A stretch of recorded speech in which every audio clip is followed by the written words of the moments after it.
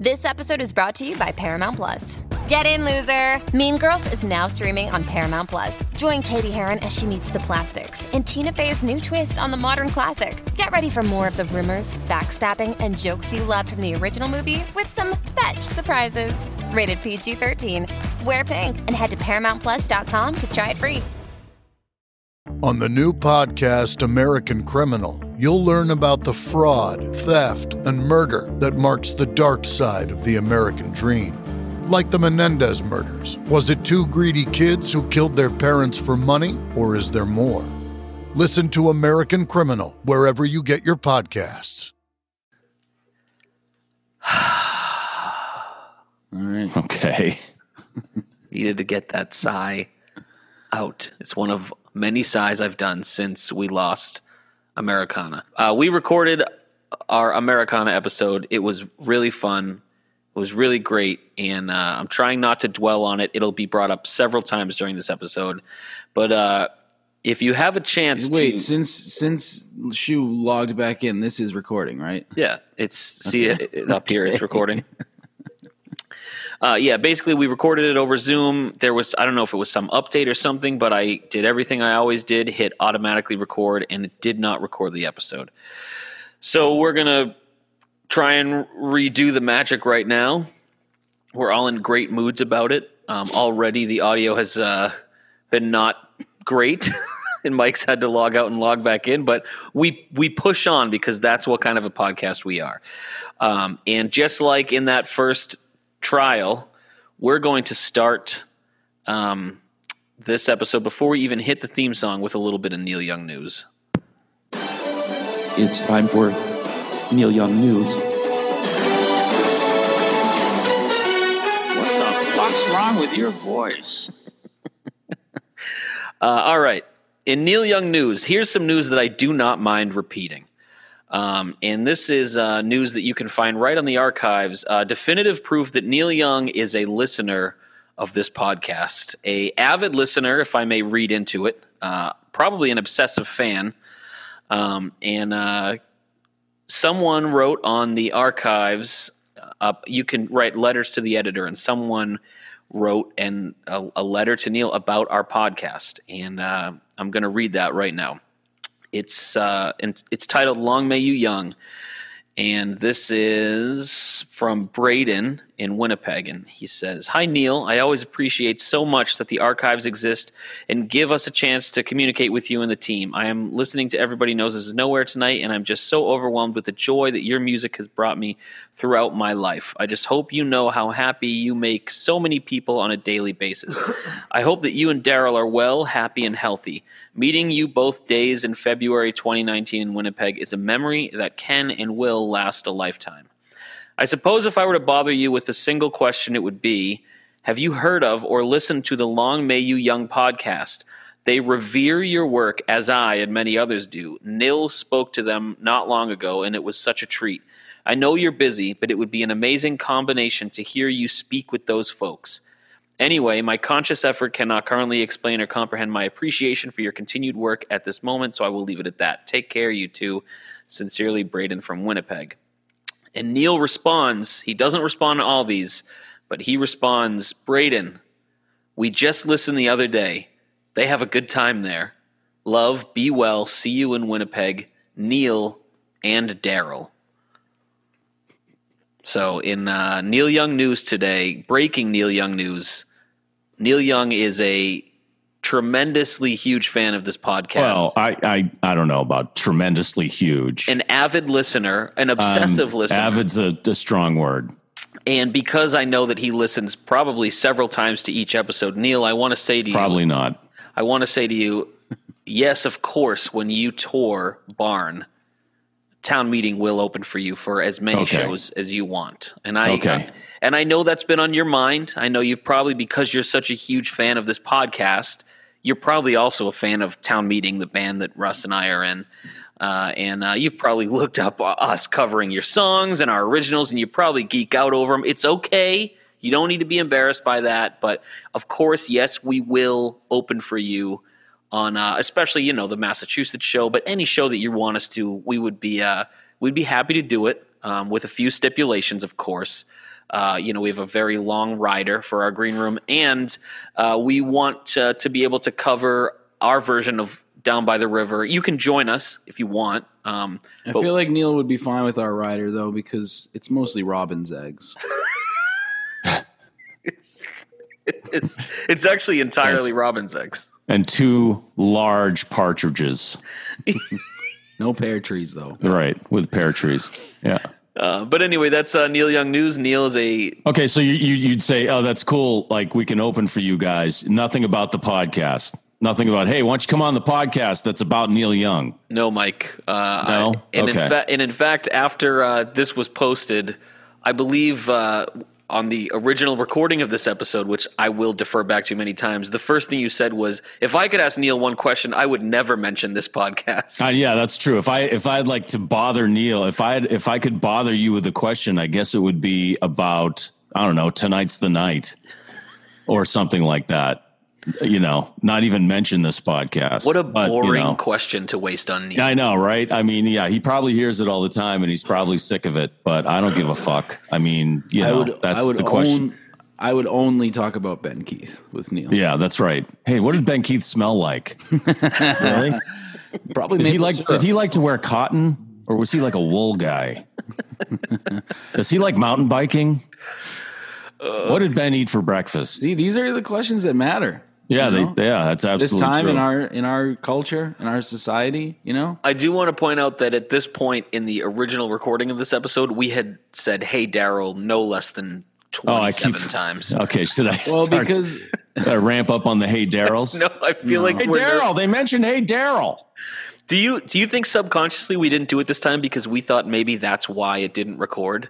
That we were being punished for too many "Hey, Daryls"? I don't know. Maybe you just didn't hit record.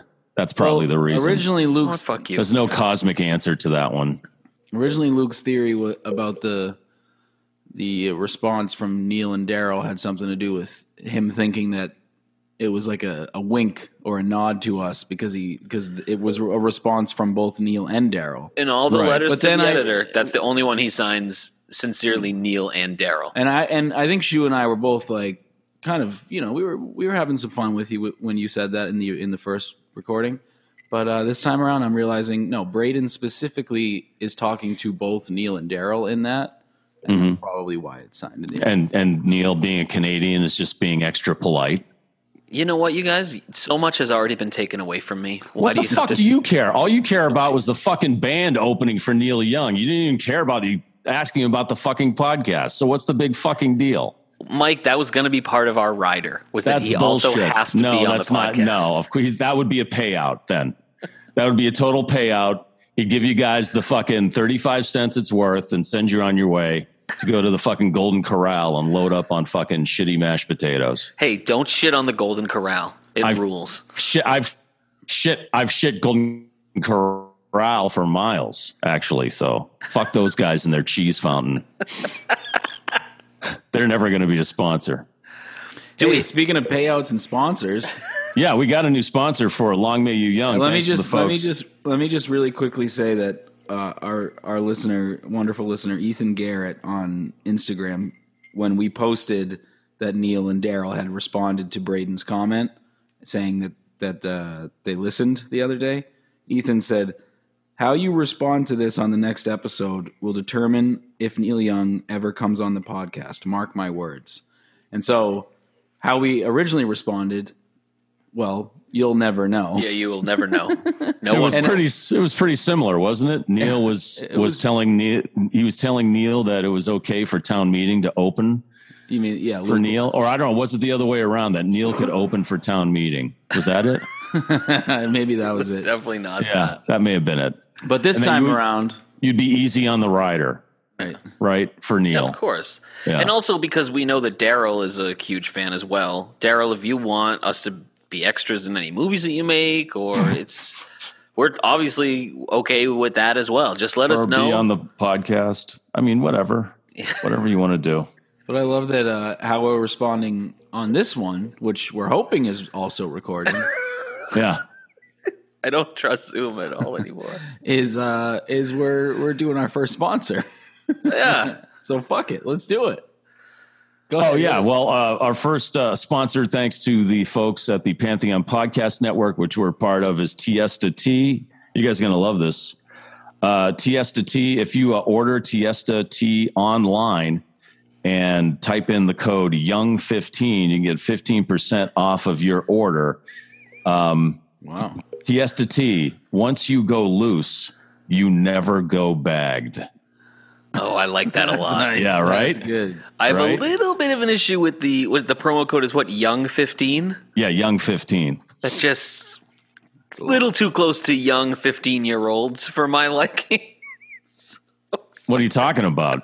I don't know. I mean, isn't that what the traveling vampire Neil was sitting in his Aerostar van, creeping on 15-year-old girls going into the mall to get their ears pierced? Oh, my God.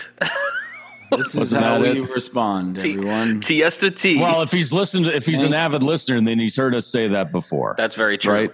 Thank you to our first sponsor. It's kind of a cool. Young 15, Tiesta Tea. If you go, If you're not already supporting us on Patreon, this is another way you could support us. Tiesta Right, Tea. Did if they you send put in us the stuff? code- Did they send us tea, Shu? they're going to send us They're going tea, to from send what us I've tea. heard. Yeah, if you guys are tea drinkers, so I love I tea. love tea. I'm a big tea guy. brew up a cup of Tiesta Tea and cozy up to Long May You Young and listen to us talk about semen and then maybe put on your favorite flannel shirt and listen to the one of the Neil Young bootlegs Yeah. and get cozy with Tiesta Tea. There you Yeah. go. That was an organic mention. That's That what was they a- asked for. It was an beautiful. organic mention of a nice organic tea. Yes. I am a very big tea drinker, especially lately. I don't drink coffee at all. I drink strictly tea, morning and night. So I'm excited about this, and I'm also all kidding aside, I'm very excited to have a sponsor. It feels pretty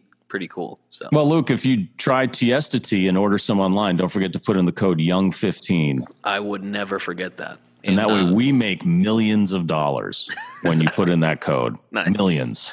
You know what, Neil? For our rider, we'll also want some Tiesta tea in our Right. room. So Neil, when long you're as- ordering tea Yeah, online, there it Neil, if you and Daryl enjoy a nice hot cup of chamomile, Hey, Daryl, he figured out that we like chamomile. make sure when you're ordering Tiesta Tea online that you put in the promo code YOUNG15. That's your last name, so I'm just guessing you're going to know how to spell it, so I won't spell it out for you. yeah, he'll probably. But with figure the it out. number 15 attached to it. Kind of like Lucky 13, but not as interesting. Nice.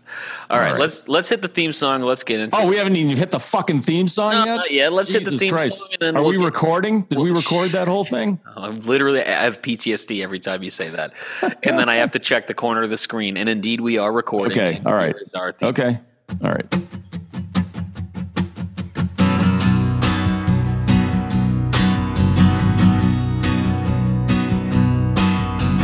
This is our Neil Young podcast where we mostly talk out of our ass while going through the works of Mr. Young.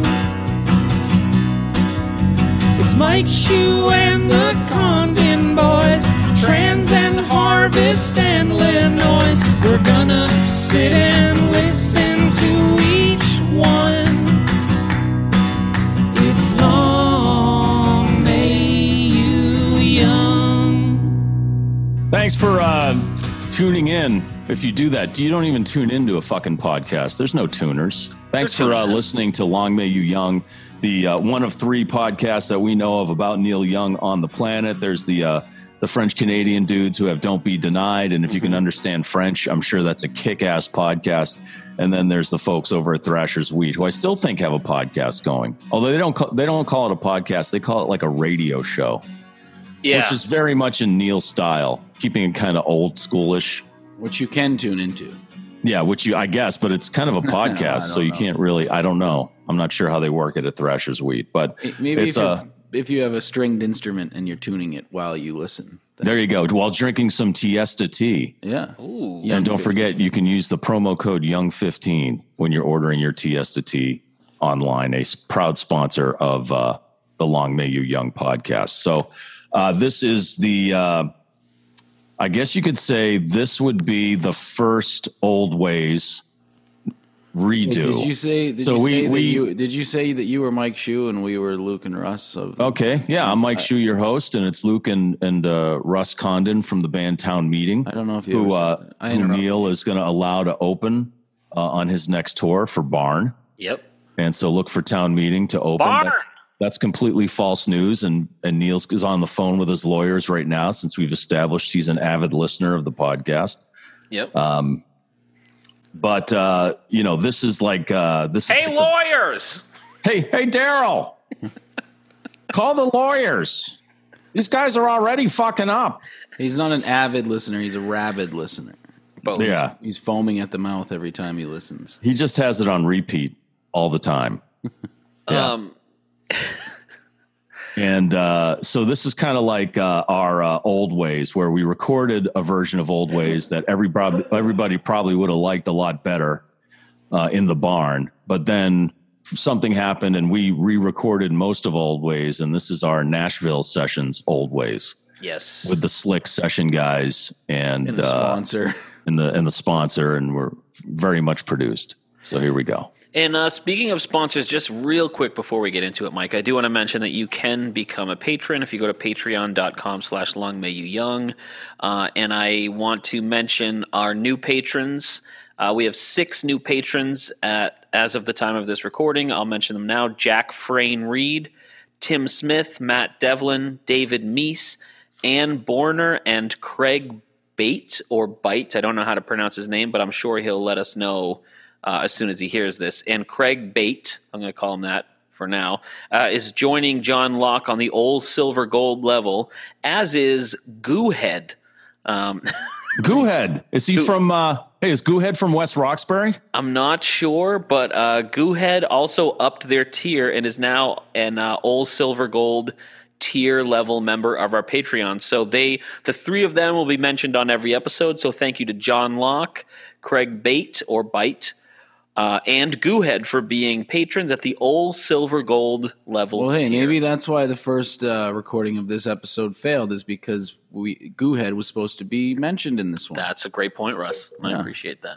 Goohead. That's awesome. Yeah, and you can if you join the Patreon, we already recorded 2 exclusive episodes, bonus episodes about the first 2 archive recordings, and we'll be doing a lot more of those, a lot of other albums, a lot of other Neil stuff, as well as watching Back to the Future 2 with Mike, who has never seen it before, and that'll probably be our next episode. So they're going to get me all liquored up and fill me up with pills and make me sit there, duct tape me to a chair and make me watch that. Sound kind of similar to what they do at Guantanamo Bay with some of the terrorists. Is that what they do at Guantanamo Bay? Yeah, it's like Back to the Future. It's all sequels. It's Back to the Future 2. It's Gremlins 2.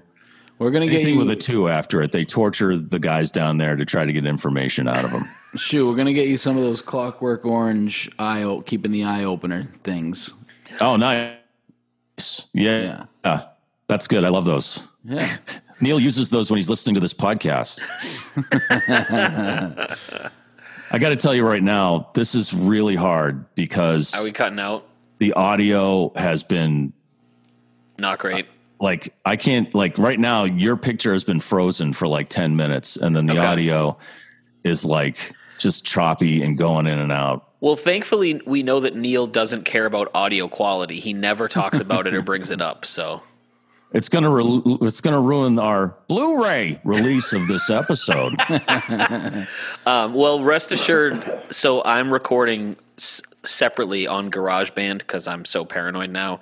So and whatever I hear from the Zoom is what records for the Zoom call. So God forbid something weird happens. I have me and Russ and the sound clips recording, and I have your. We're hearing you fine right now, so I don't stress too much if you can't hear us that well. So okay, all right. So there may be a time where I'm going to have to ask you guys to repeat yourselves. That's all. Totally fine. And I just think it's also very ironic that we're on this album, which I know we had mixed reviews on. I know we already talked about this, but my initial thought on Americana was a little bit more positive than you guys, and that has changed a little bit since I've now moved on to Psychedelic Pill. which I don't want to get into because I'll talk for hours and hours about psychedelic. Well, and how much of your opinion changing also has to do with the failure of the recording of the episode? A lot, quite a lot. But no, so I do still really appreciate Americana. I like this is Neil's 31st album. It's the first time he's back with Crazy Horse since, is it Greendale, Mike, or am I getting that wrong? Well, full on Crazy Horse with Poncho since Broken Arrow. Broken Arrow. Oh, that's right. Yeah. And that was early 90s, I believe. That was like 96, I want to say. Okay. Or 95, around that time, Something I think. like that. And that's when I think Poncho moved to Hawaii and became he became like that guy in, what's that movie that Chris Cooper's in? That Chris Cooper's in, where he's like obsessed with flowers. The Descendants? The what? The Descendants? No. I'm just thinking of any movie I know that takes place in Hawaii. Oh, Moana. Moana is what you're talking about. It's Chris Cooper and Moana. Sure, we'll go with that. Yeah. Chris Cooper and Moana would be terrible. Except he played it like he played fucking Ben Affleck's dad in The Town. Except he's in Moana. And he's doing that terrible like Boston accent as Stitch. Well, we're going to have to find the spirits. Wait, did you throw Stitch into Moana? We're just throwing any Hawaii. Oh, is that not Moana? No, that was Stitch. Isn't Lilo and Stitch in Hawaii too? Yeah, but it's not Moana. Oh, okay. Shit, sorry. That's all right. Are you thinking of American Beauty? That's the only other Chris Cooper movie I know. No. Although he could play like the homophobic Marine dad in American Beauty. That would be a great Disney theme. He was great in American Beauty. Yeah. That was Chris Cooper, right? Yeah. This one he was in it with I can't remember. He was obsessed with lotuses or something like that, taking care of some kind of flower. Was it The White Lotus, the show, the limited series on HBO? No, it was White Lotus, the ICP offshoot. Oh, hell yeah. Shout out to, what's his name, Russ? The homie Jiggles. Homie Jiggles, yeah. I forgot his name. It's because I'm nervous that we're going to lose everything again. I know, right? This is like... I don't see the recording light, Luke. Stop, Mike, because I don't have your screen up because I'm looking at notes. Don't do that. It's not fucking funny. Oh, Luke peed a little. Oh, you asshole. And not even he in peed a can. lot. I'm in the room with him. Shoot. So this is Neil's first time back with the horse since Broken Arrow. I mean, and then Greendale a little bit. Sorry, can we backtrack a tiny bit? You want to start over? All right, I'll hit the theme song. Let's just start over.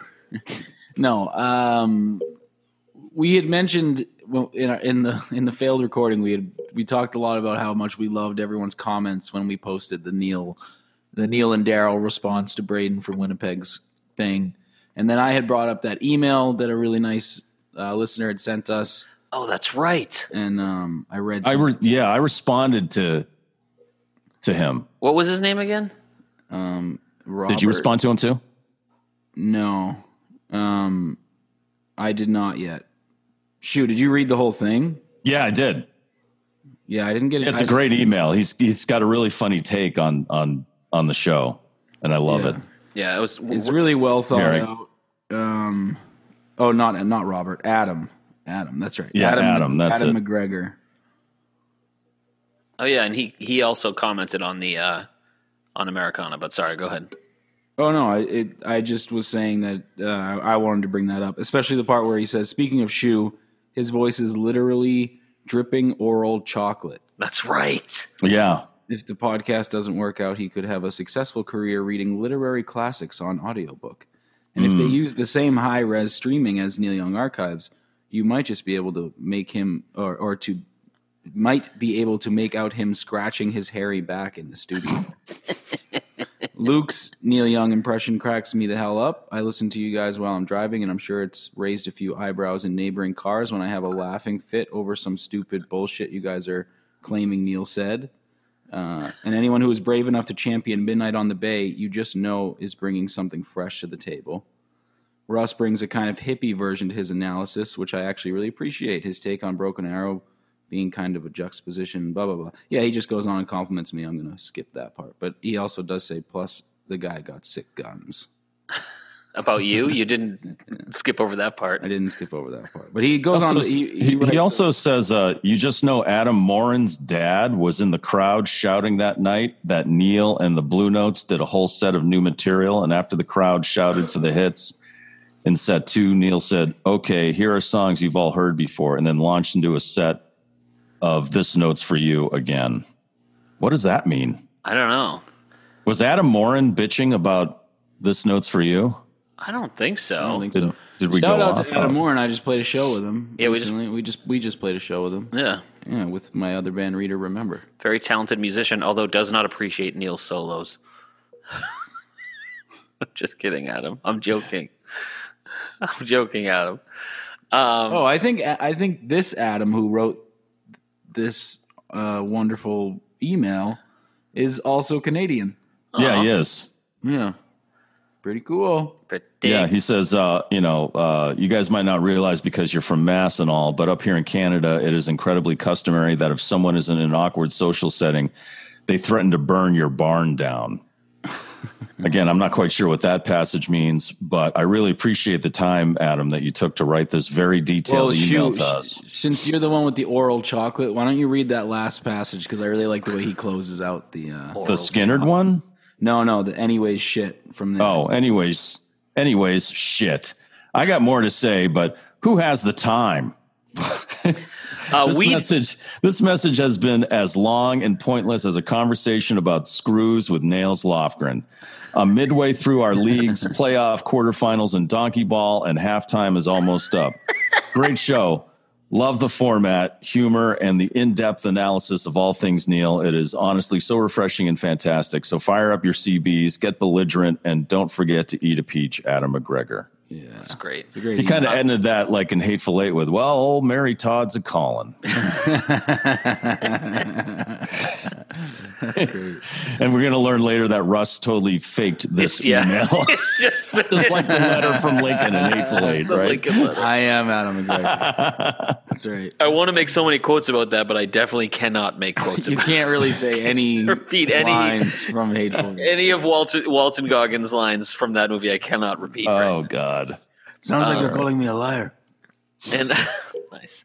Adam, just so you know, we did have time to read the whole thing on the last recording. We do not have time on this one, right? Because we want to get through Americana. But we love you. We love all of our listeners, all of our youngsters, and all of your comments were hilarious, and we appreciated every single one of them. And we thank you all for following us on Facebook and on Instagram and Twitter and all. Yeah.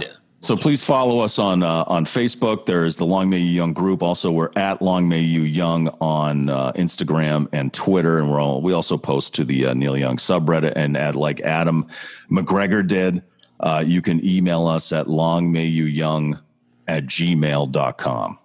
Yes. That's the email, right? Or contact us through the website longmayyouyoungpodcast.com. You can listen to all the episodes, buy merch. Yep. There you go.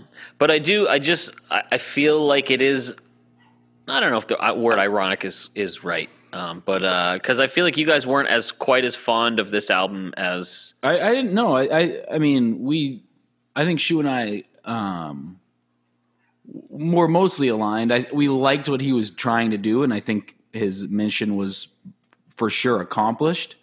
But it just doesn't have, for me at least, it didn't have much of a re-listenable quality to it. Like I won't probably re-listen to it very much. I don't dislike it, and there are things in it that I really like a lot.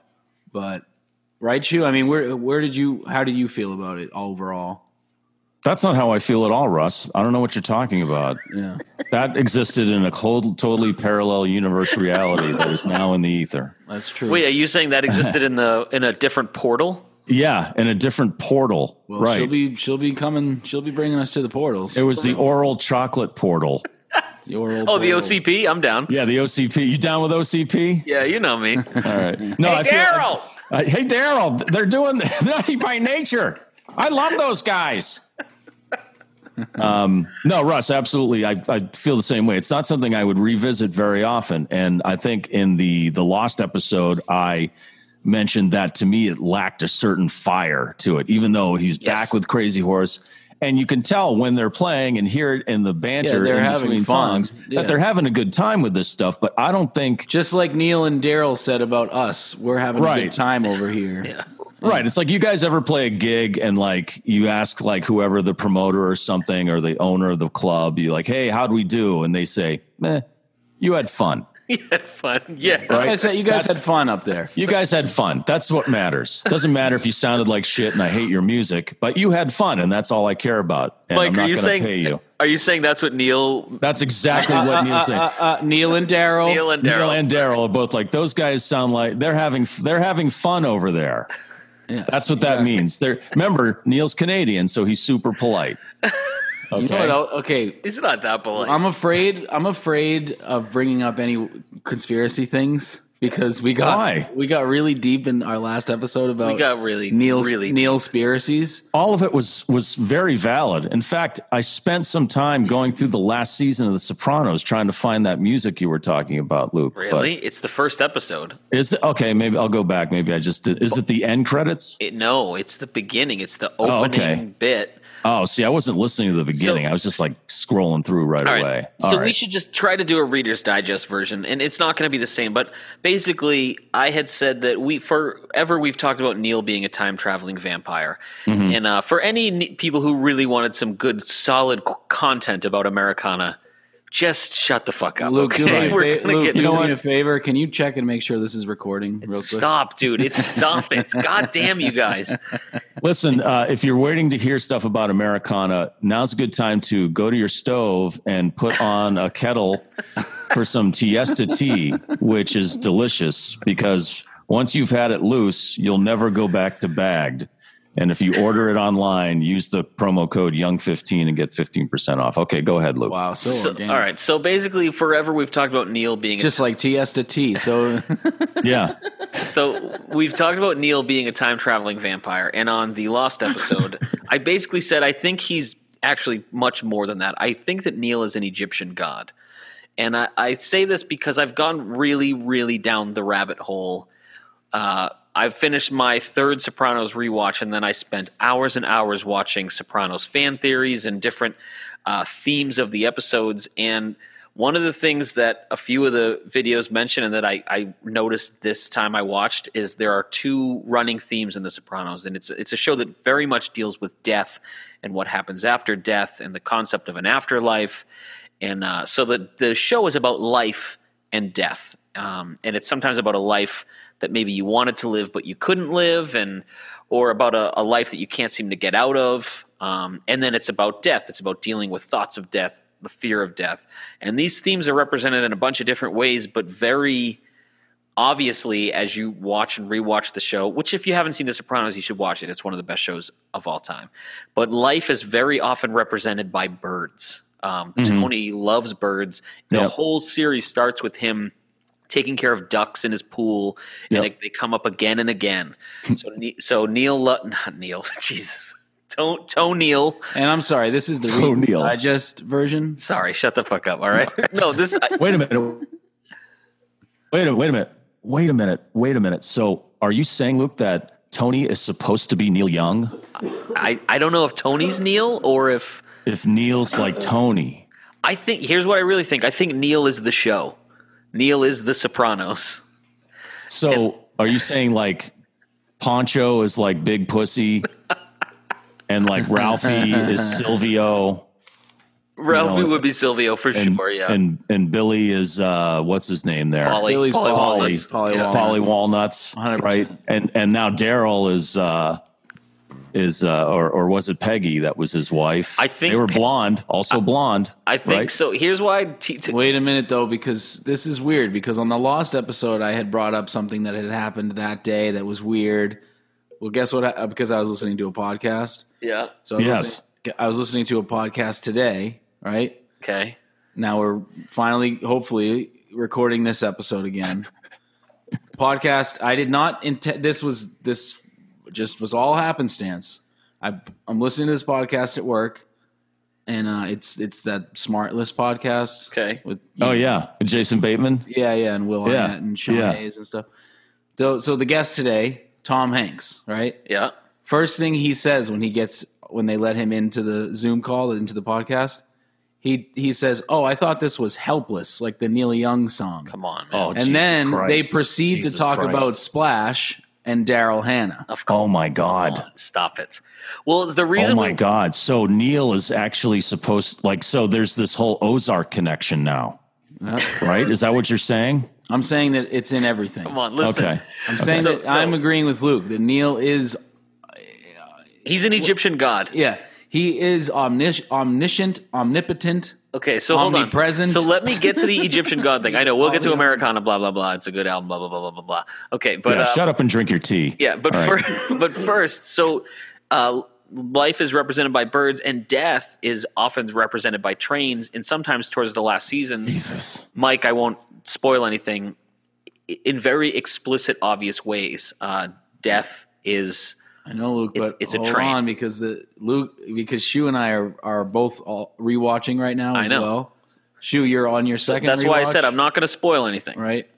No, I've never seen watched it You've before. never you've seen never it. That's why I watched it. said Oh, I'm not no. going to spoil anything. Okay, but the episode I just watched, Luke, because I'm rewatching and I'm on season 3. Are you in season 3 yet, Shu? No, I haven't finished 2 yet. I'm almost done.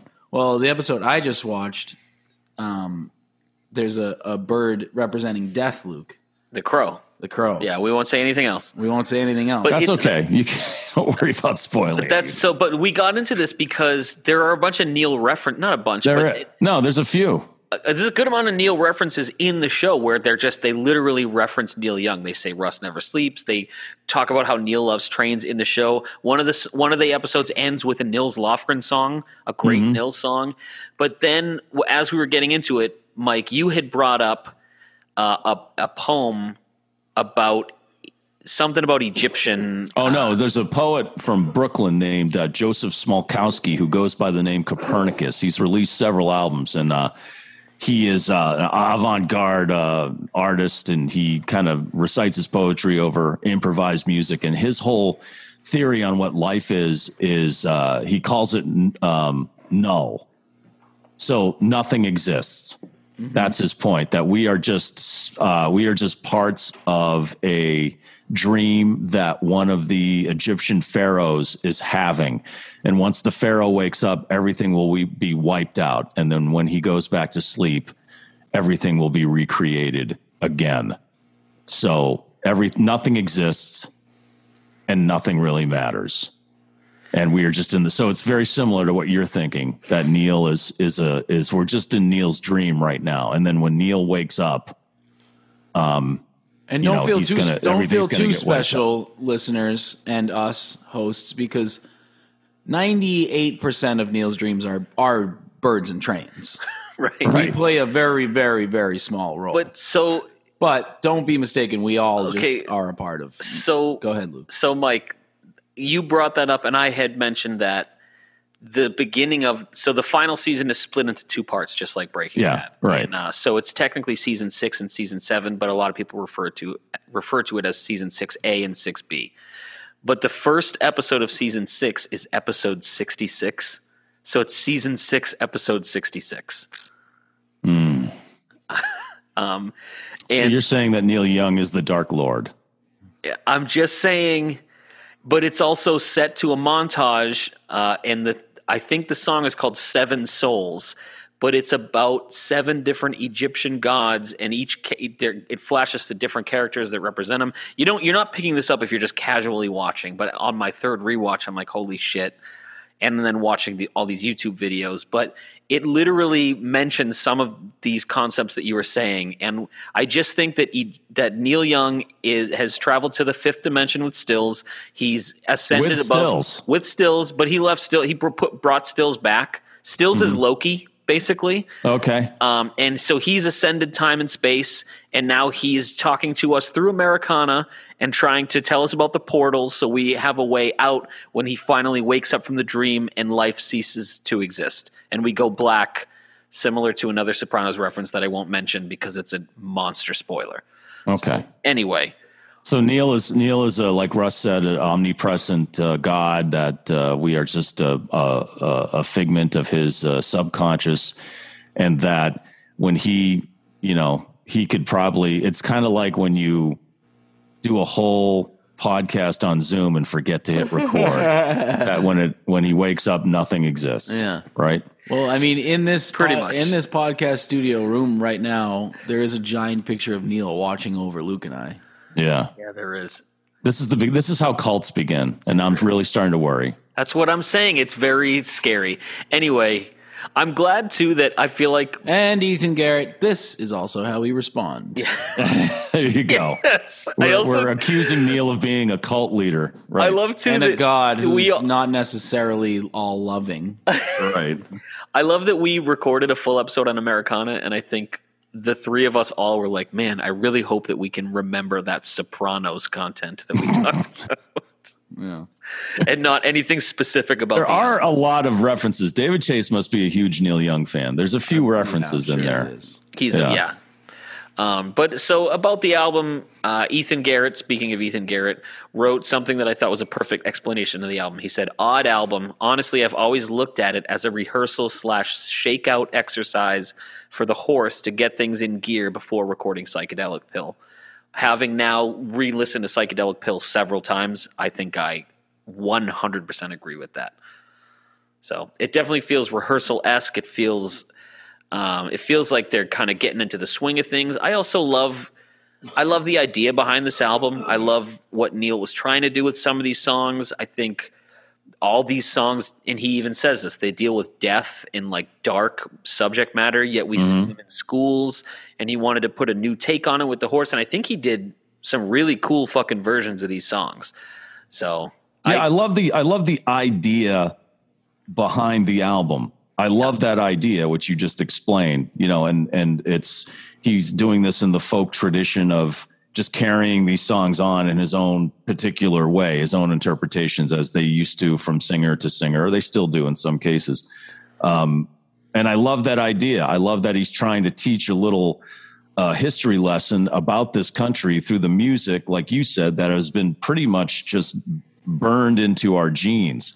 Which is like, kids, like I learned this song as a kid. I'm much older than you guys. You learned these songs when you were a kid. These are songs like, the parents would sing with their kids in the car to kill time because they were just simple little, almost nursery rhyme type songs. But, this country has a history that is pretty much, this country was based or founded on violence. Yeah. You could say violence and segregation and racism of some point. And I like what he's trying to do is bring that stuff back and let people know through these songs that we always thought were kiddie tunes. There's some dark shit that brought us to this point. But at the same time, the performances to me are, I don't know, they're just not exciting. Like I love Crazy Horse, and I love when they get into a groove, and they try real hard on this album, and they only achieve it a couple of times, in my opinion. And it's just not something that I get, crazy for, like say Psychedelic Pill, or right. They really needed David Briggs on this record, I think, right, to really send it home. If you listen to Ragged Glory, all right, and you listen to this album, I mean, Ragged Glory was recorded live. Yeah. It's just the difference was they had Briggs there, and he was kicking the shit out of the horse and getting them to rehearse. So when Neil walked in, they were just kind of ready to go. And those songs are so fucking good. They're excellent tunes. Yeah. And they just needed they needed some kind of guiding hand. I agree, but also I think just because of the nature of these songs, I don't know they're not originals, although they're on a lot, if not most of them, they're original compositions. I mean, not compositions. What's the word I'm looking for? Well, they're original takes. Right. But that was my issue with this record was, not to keep saying this word, originally my take was that these aren't originals, and I like listening to Neil, and I like listening to Neil's writing, and that's like what she was saying. I like what he's doing with the idea. And saying, hey, these kiddie songs that we've been singing about our country and blah, blah, blah, there's a lot more to it than you realize. And these things are dark, and this country is, it's beautiful, but it's also pretty fucked up and comes from some dark places, and there is still darkness here, and we still got a lot of fucking work to do, and et cetera. But like, for me, it just, I mostly agree with Shu that I think there are times when I do feel like they're having fun. And I think, yes, if Briggs was a part of this, it would have another quality that would maybe make it more. Do you think like Briggs would have been for or against saying Tom Dooley 87 times? That's the first thing he would have done was cut that down to at least 30 times. At least 28 Dooleys. Yeah. That's what he would have done first thing. You think I don't think we need all these Tom Dooleys. There's too many Dooleys. Yeah, too many Dooleys. He would have given him a Dooley limit. He would have said, hey, here's your Dooley limit. And he would have known that Neil was going to surpass it anyway. Like, he knows that Neil's not going to listen. So he would have way lower shot it. You know what I mean? Like Briggs's Dooley limit would probably be like 40, right? But he'd tell he'd tell Neil, your limit is 20. You think they would have because then he'd know that Neil's going to do at least 10 more than what he tells him to do. So any more Dooley, you're going to owe me $10,000 for every Dooley you throw in there. That's what I'm going to say right now. He tries to undercut the Doolies. So that way there'll be the Dooley. He has a Dooley limit in mind, but he undercuts it knowing that Neil will counter. Yeah, they had a long negotiation about Doolies, and then he drew up an IO do contract. Come on, man. Yeah. Come on. They call it the Dooley Treaty on the archives. 25 thou. You don't want to keep a hold of that one. Come on, the Dooley Treaty. Yeah. It just lacks something. There's something missing on this album, which to me, with Crazy Horse, with this great idea he has, and it just, when you get down to the actual listening, it just isn't, to me, it doesn't. But hey, this is why we do this podcast. Buttons. It's fucking Neil, man. It's a cool idea, and like right, and as we said in the lost episode, mission accomplished. You know what I mean? Like I think he fully achieved what he set out to do. Yeah, Dooley. To quote Russ's favorite president, George W. Bush, mission accomplished. That's right. With this album. Yeah, boys. Hey, Daryl, they mentioned Junior. They mentioned Junior again. No, Daryl, not Uncle Junior.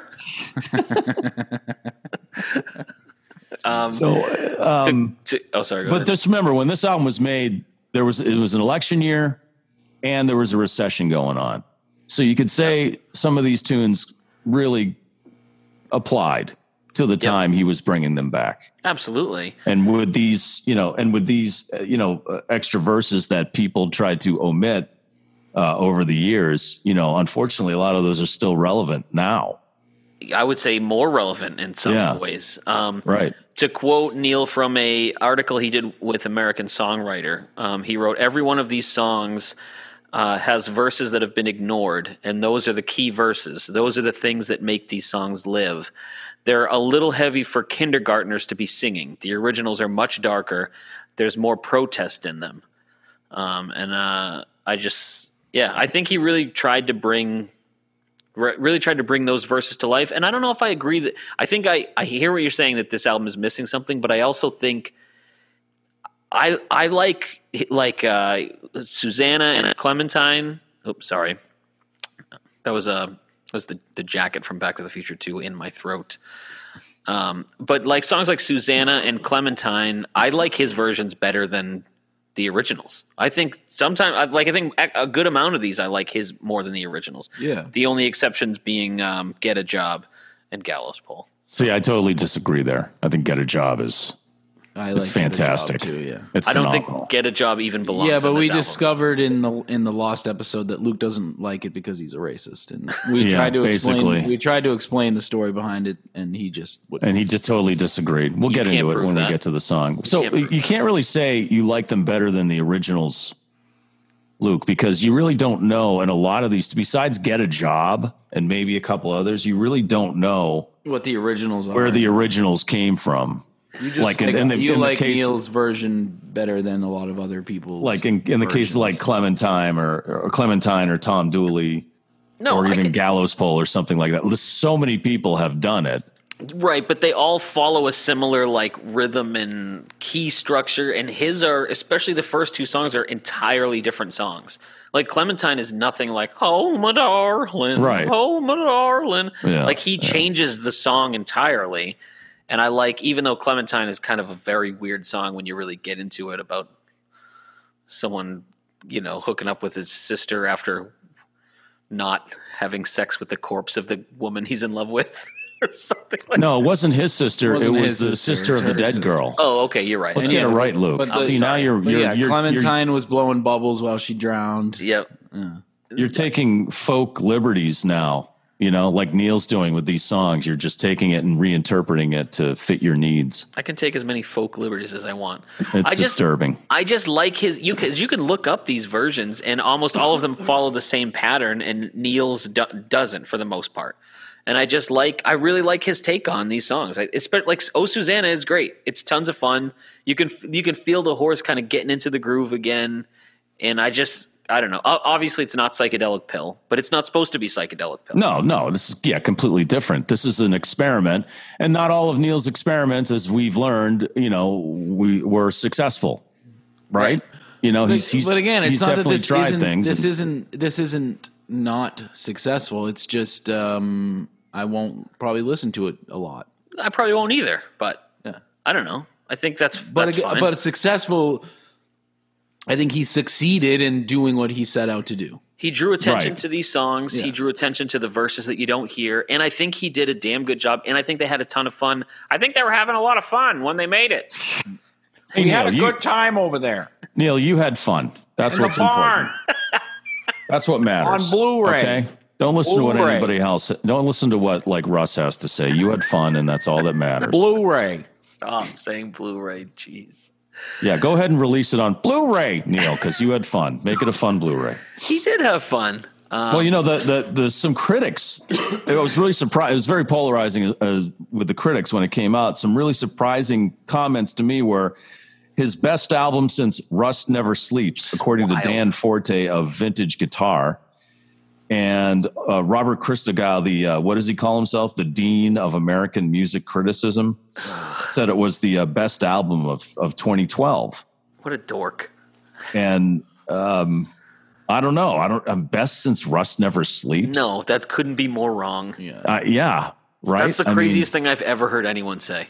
That's insane. But some people, and then other people were just like, this is the sloppiest. Like, what did one person say on our Facebook page when you put the artwork up there? I think it was like the one word review, right? Yeah, I think it was Herwig de Jong just wrote crap.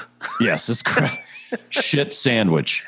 But other critics too, like Michael Hahn from The Guardian, said he found the album impossibly pointless. Which is really mean. Critics kind of suck. I'm sorry. They have to be critics, So. Right, that's their job. We know Neil has not always had the best sort of relationship with critics all the time. But also, if you want to talk about a job that's impossibly pointless, it's being a music podcaster. Critic. Hey. Whoops. What did I say? I'm sorry. It's Russ, it's only pointless when you don't hit record. So you guys are so mean. I did hit record, by the way, you dicks. Although I will say the guitar, a lot of it, I do like what they're doing musically in this. I think they're all playing really well, and the chorus is the choir is nice at those times, and I think his guitar work is great. Do we still have Shu with us? Yeah. You were breaking up there, Russ, but I got you now. Yeah, I mean, it sounds like the band has got some groove. Like, I like what they do with "Oh Susanna." We'll talk about that when we come with it. And I do like how he rearranges some of the songs. It's just there's like a flatness. To this album. Like it lacks a certain kind of spark to me that I've gotten from his records before, with Crazy Horse and without. Right. So, and maybe it's because it's with Crazy Horse and I love his music with Crazy Horse, that maybe I'm just a little let down. So maybe there's that kind of bias that's worked in there also. Sure. Yeah, I think that's fair. And I don't disagree with when you describe it as a flatness. I think I get that. And I think that's just going to happen when you haven't been with this band for 20 something years. Do you know what I'm saying? So I don't know.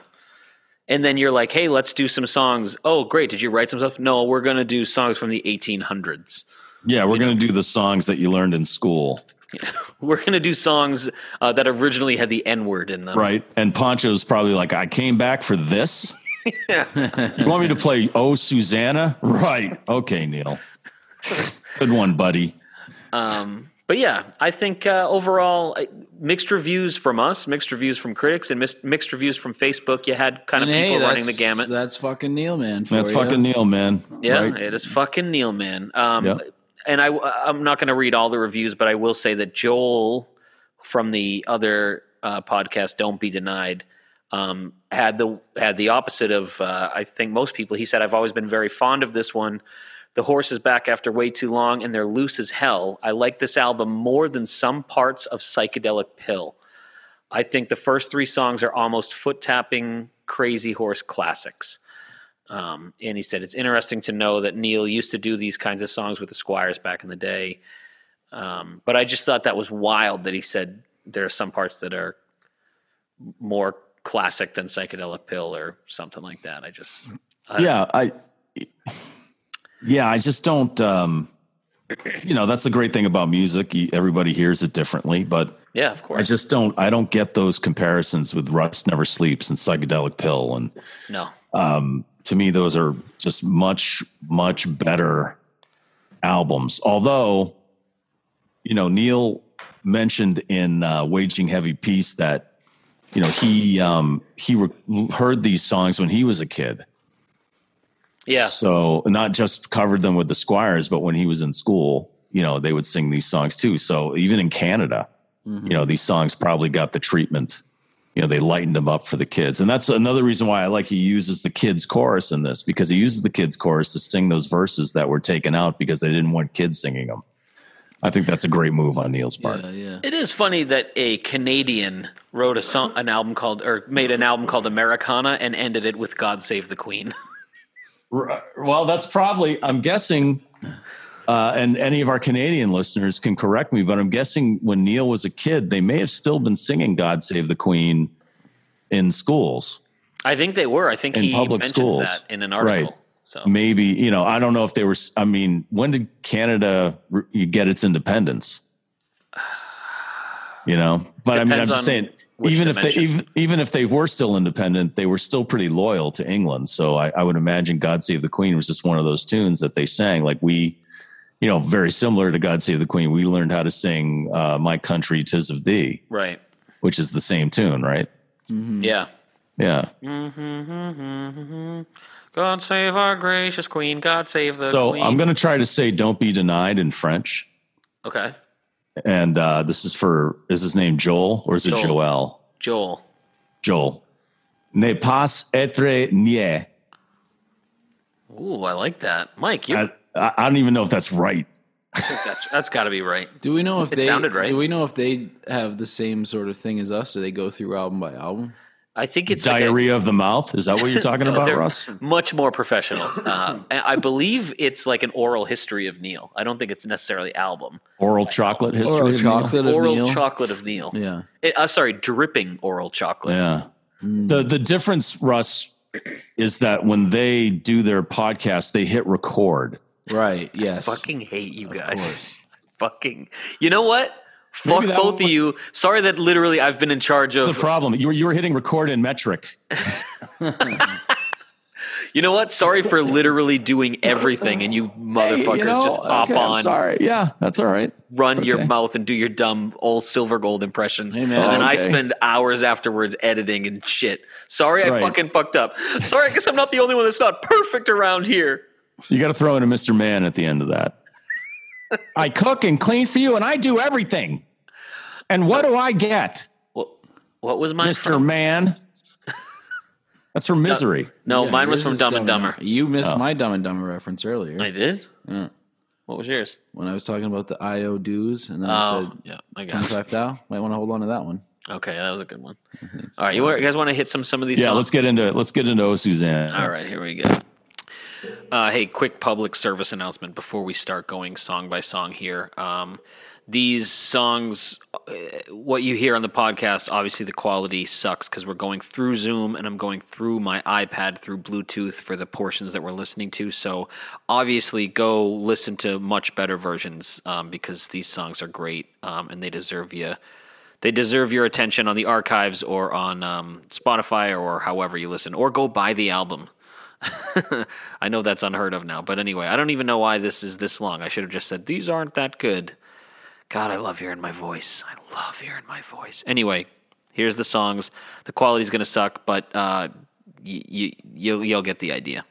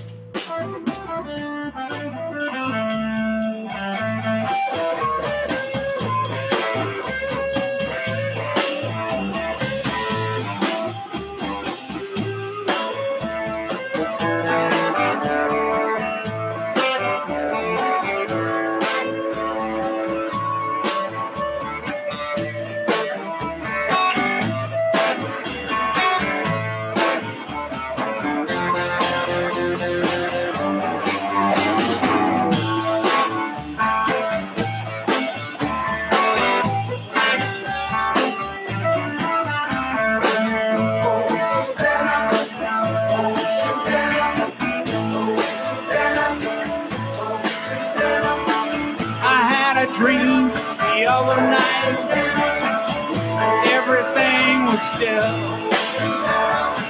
I dreamed I saw Susanna was coming down the hill. Yeah, they're having fun.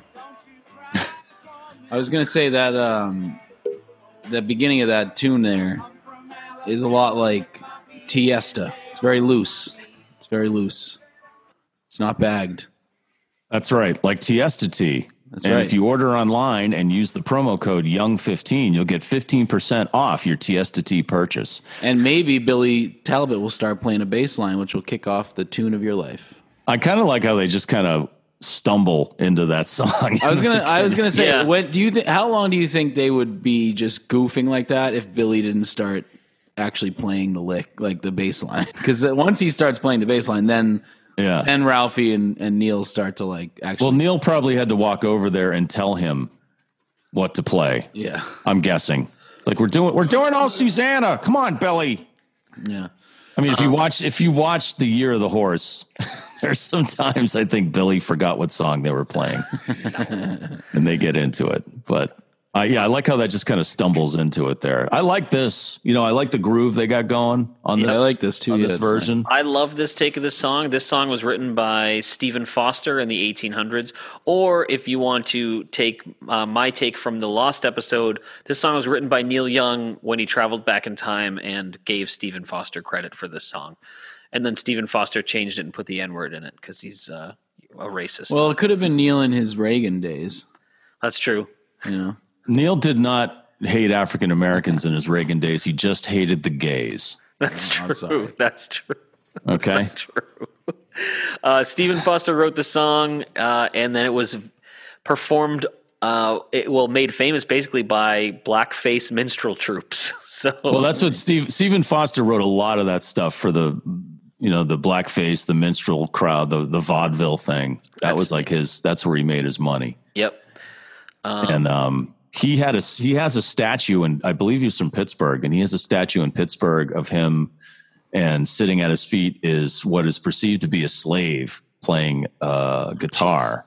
And a lot of people have called for that statue to be torn down, along with a verse Neil didn't include in this version, and rightly so. He said the verse that wasn't included is, "I jumped aboard the telegraph and traveled down the river. Electric fluid magnified and killed 500 N-words. Jeez. The bull gin burst. The horse ran off. I really thought I'd die. I shut my eyes to hold my breath. Susanna, don't you cry," which sounds like a steamboat accident. Yes. From what this verse is describing. Yeah. And then the whole thing about Susanna being from down south, from Alabama, the banjo or the BANJO on her knee. You know, there's a lot of what they can like stereotypes in this too. Sure, I want to make sure that we don't let Luke off the hook because I knew this was going to get brought up. Because, and I'm sorry, everyone, that we keep bringing up the Lost episode, but you're just going to have to surrender to that because it's. Russ, they're the same way. They just keep bringing up fucking Chrome Dreams, and it's never going to happen. So we'll just keep bringing up the Lost episode. So anyway, in the Lost episode, we had another donkey ball moment. Oh my God. Because Luke honestly thought in this song that Neil was saying a BA, as in a bachelor's degree. A bachelor's degree in arts or whatever that means. In GO. In Geo. Geo. Like geology. Like geology. Is that geology? So the study of rocks. You know, it's up for interpretation. I get that because Neil Young definitely does rock. Why would he not have a BA in geology? Because the guy knows rock. That's right. I get it, Luke. Listen, it sounded like that. That's what he was saying. He had a BA in geo. Okay. Okay. I wish I'll save you the joke, Mike. Don't you wish that I had a BA in remembering to hit record? Okay. Oh, that's a good one. I wasn't even thinking that, but you would have got to it. Yeah. Yeah, that's what I thought, and I'm fucking fine with it. I don't give a shit. I'm just thinking, you know, a former slave, you know, who's got nothing and is escaping north, also happens to have a BA in geology. Okay, listen. I mean, you know, that's, you know, Frederick Douglass was a slave, and look what he did with his life. So I'm not questioning it. I'm just saying it's possible. Enslaved person. Okay, whatever. Listen, it is. What I'm saying is, and then when you free yourself, you're a self-emancipated. Okay, enslaved person. What the point of this is that I'm dumb. Okay, yes, that's the point. We're all agreeing with that. And I don't even think, if you really want me to be honest, that I knew this was a cover until I got to Clementine and realized, oh, this is a cover, not just a song Neil wrote. Okay, do you want me to just be 100% honest? You never sang "Oh Susanna"? I don't know if I ever sang "Oh Susanna." I probably did, but also my brain is dumb. Me not smart. Well, I actually will side with Luke. When I first heard this record, I heard "Oh Susanna," I thought it was a Neil song. I didn't know that it was an old timey tune. I don't remember this song. You never sang "Oh Susanna, don't you cry for me"? I feel like I knew it. There you go. Yeah, but this version, Neil's version, is so different that it's like I didn't connect the dots. Well, I got my bachelor's associate's degree in geography. I come from Alabama with my banjo on my knee. Yeah. To Louisiana, my true love for to see. Where it rained all night today. All right, I'm not going to do the whole thing. The reference here is Pee-wee's Big Adventure, and he gets on the boxcar, and the hobo won't stop singing the old-timey songs, and he throws himself off the train. Sorry. No, it's a good reference. Yeah. That was the second South Carolina string band that did that version that I just played. I just don't think I made the connection because Neil's version doesn't sound anything like that, even that melody. You know? And I like what he did. I mean, if this was a song that was stereotyping or using stereotypes of African Americans, if that's the case, I like how he took and made it like that. The beat there is very like Slim Harpo. You know, so it's like he's like a legendary blues artist. So like taking this like blues rhythm and putting it to this song, kind of turning it around. Yeah, like almost he did reclaiming it in a way. Yeah, and he did say that he wanted to do that with these songs, reclaim them or make them ours. Yeah. Or make them, you know, whoever is listening can play them their own way and make them theirs. Right. You know, so I thought that was if that was indeed the case, Neil. Yeah, I like that a lot.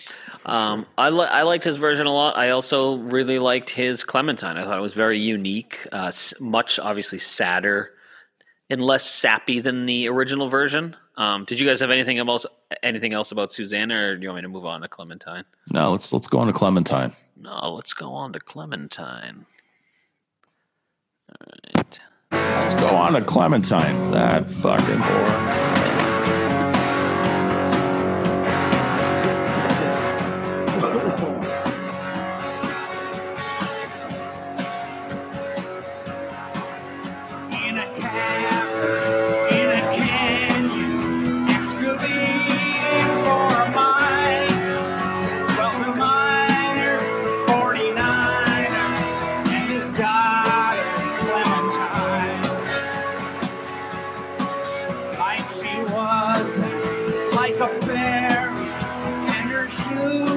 shoes were number 9. Wearing boxes without topses. Sandals were for Clementine. Clementine. Clementine. Oh, my darling. Clementine. Yeah, this version is miles above any other version I've ever heard of this song, I think. This sounds like it would go perfectly on Mirror Ball. Yes. It sounds like it has that Pearl Jam vibe to it, the way he does it. I like it. I like it too, yeah. Also, can we talk about Ralphie's drumming? I feel like he nails it on this album and this song. I think Ralphie's a great drummer. Luke, you're not allowed to talk about the drumming. I'm not really? No. Why? That's my job. Because you hate Ringo Starr, so you know nothing about Ringo, drumming. So you don't know anything about drumming. Speaking of things that are your job, Russ, I asked this on the Lost episode, but Ben Keith, if he was still around when they recorded this, you think he would have? You think it would have been a different album, a better album? What you would have appreciated more? Yeah, for sure. Really? Anything with Ben, I'm gonna appreciate more. All right. Well, it's a way different answer than you left on that one. I think you said "fuck Ben Keith, I hate him" on the Lost episode. Yeah, sure. There's no way to disprove that. So. Until except for 15 years from now when Neil releases that episode, when he goes into a different timeline. We're just gonna make claims about the old episode. I told you who killed Kennedy, but I'm not going to tell you again. Mike, that. Wait till we get into the lost all the spontaneity. Wait till we get into the shit you said about psychedelic pill on the Lost episode, Mike. You're not going to be off the hook for that. Oh my God. If I remember correctly, I was smoking a little bit of weed during that last episode. Actually, were smoking the a lot Lost of weed. Episode. Yeah, there were some honey slides going. you actually for that one. Good and high. Hey, so drove she ducklings to the water every morning just at 9. There again, Sopranos. Yeah. Right? Yeah. Yeah. You know, because the ducks took off with Tony's penis. That's right. That was the theory, right? Yeah, and then Tony's boat is the Stugatz, right? Which means male genitalia. Mm-hmm. Right? Yeah. And Neil, boats. This podcast. That's right. He also likes boats. He has 2 of them. This he's podcast trying to sell one. Is basically just a big fat load from a penis. So that ties in. There you go. Semen reference. Yep. Enjoy that with your TS to T if you use the promo code Young15. And so welcome and also say goodbye to our first sponsor, everyone. Because once they hear this, they won't be accepting that code very much longer. So please get it while you can. Very good, Russ. You're absolutely right. Lawyers are on the phone. TS, I just want you to know we did none of these inappropriate jokes on the Lost episode. I wish you could. Right, we can make all sorts of claims on that Lost episode. We had Daryl Hannah on the Lost episode. That's right. She was great, by the way, on that. Boy, she gave us some Love really Life. DH crazy Love Life. stuff about Neil and the way he likes his cereal. She confirmed Kill Bill 3 on the Lost episode. Right. And Grumpy Old Men 3 confirmed both of those on the Lost episode. Yep. Neil's going to be in Grumpy Old Men 3. Right? Yeah. He's going to be the neighbor that moves in next door, the old hippie. Plays his music too loud, scares all the fish. Hey, Daryl. Hey, Daryl, they said I'm going to be in Grumpy Old Men 3. Is that true? Hey, Daryl, did they mean that about Kill Bill 3? He's checking with her to make sure. Hey, I'm going to be in a movie. The darkness in this, it's great that, again, that he has the kids choir and that this used to be a song teachers would teach kids because the lyrics, like after that line that I read, it's like hit her foot there against a splinter, fell into the foaming brine, ruby lips above the water, blowing bubbles soft and fine. But alas, I was no swimmer, so I lost my Clementine. Right. I mean, that's like horrible, but it's written beautifully. But it's so weird. It's like she drowned and he just watched her drown. Like the bubbles are blowing up from her ruby lips. Well, I'm not a strong swimmer. Yeah. I'm sorry. Okay, so didn't even try. I mean, because he knew she had a sister. Right. He wanted to go for the sister. Well, to add insult to that, Mike, not only is that the darkness of the song, after that he goes on to say Though in life I used to hug her, now she's dead, I'll draw the line.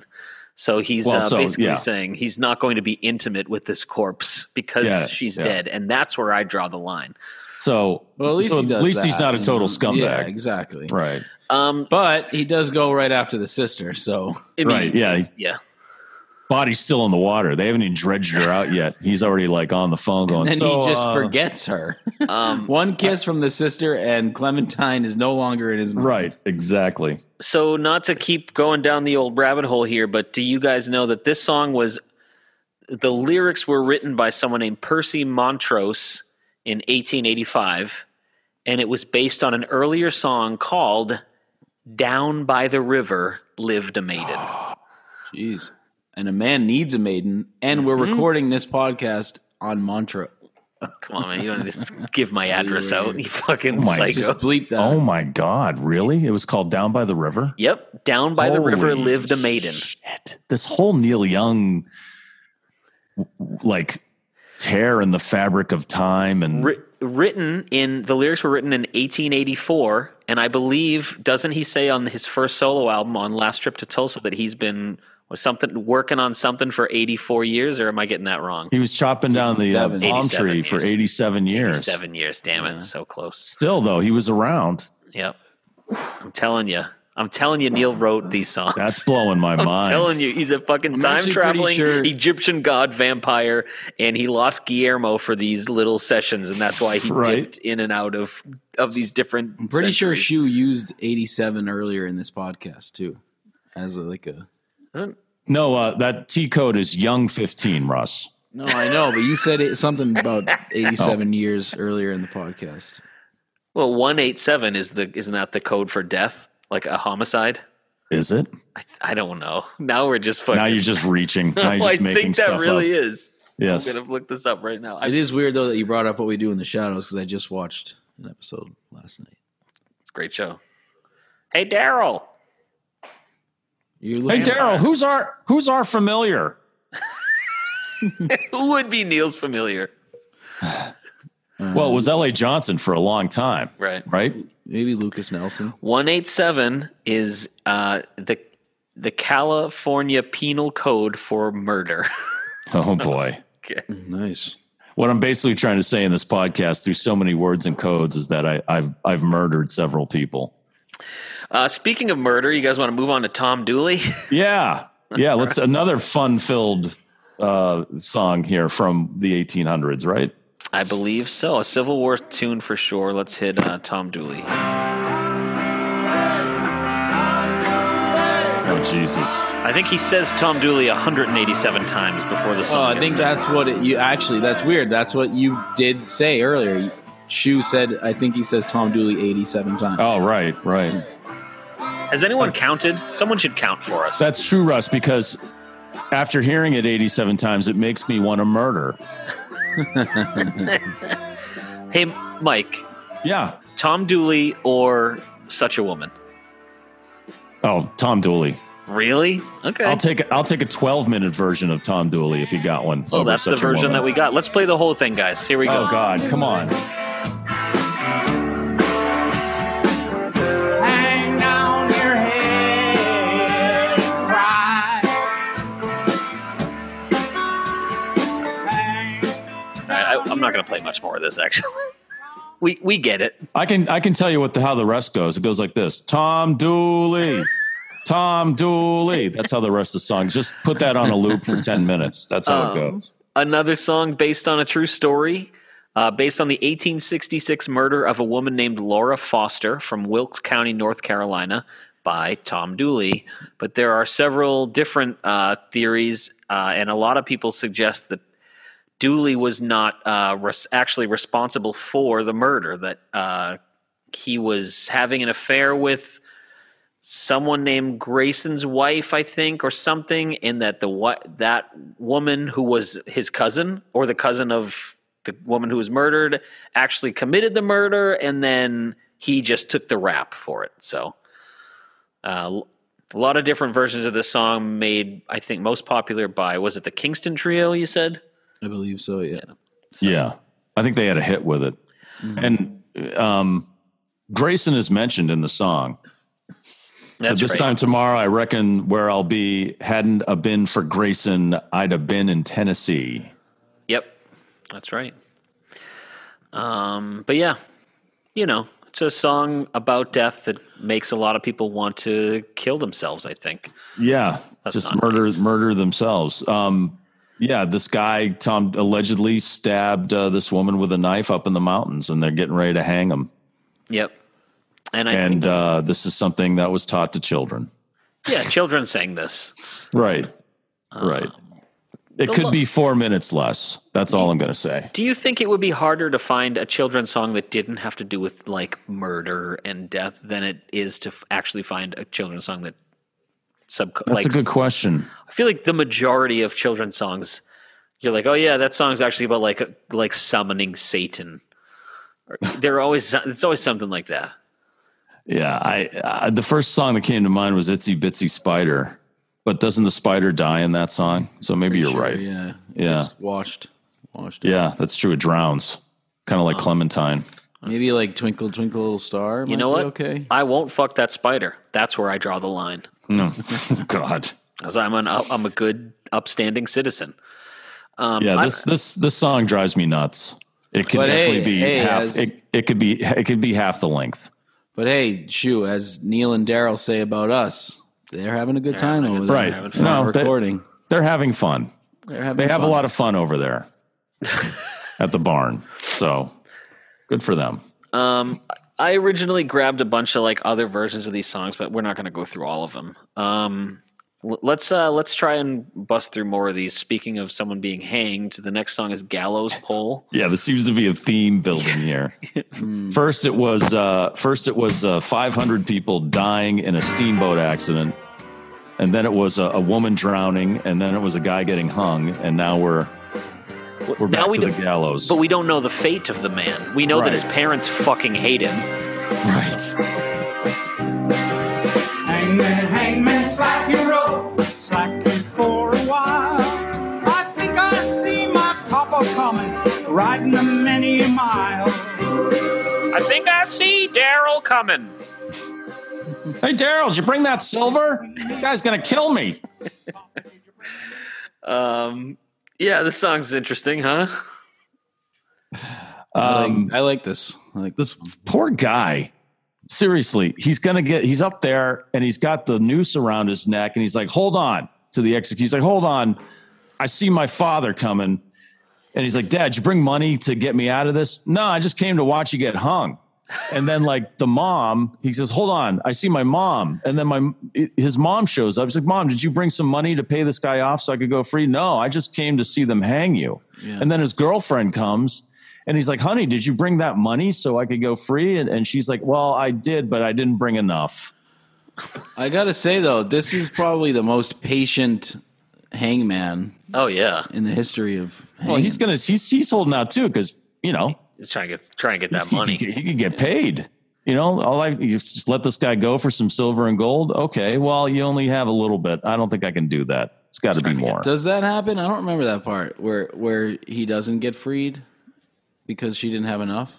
I don't think it's ever. Well, no, really she says that at the end. She's like, I only brought a little. And so that just to me that implies that she didn't bring enough to save him. Gotcha. Well, they leave it open ended. I think of the other, obviously the Zeppelin version is the most popular. Also the Leadbelly version. And then Russ, you brought up the Willie Watson version. I'm going to play that because it's just really fucking favorite. Good. I'm going to play a little bit of that here. I think this is the best, even better than the Zeppelin version.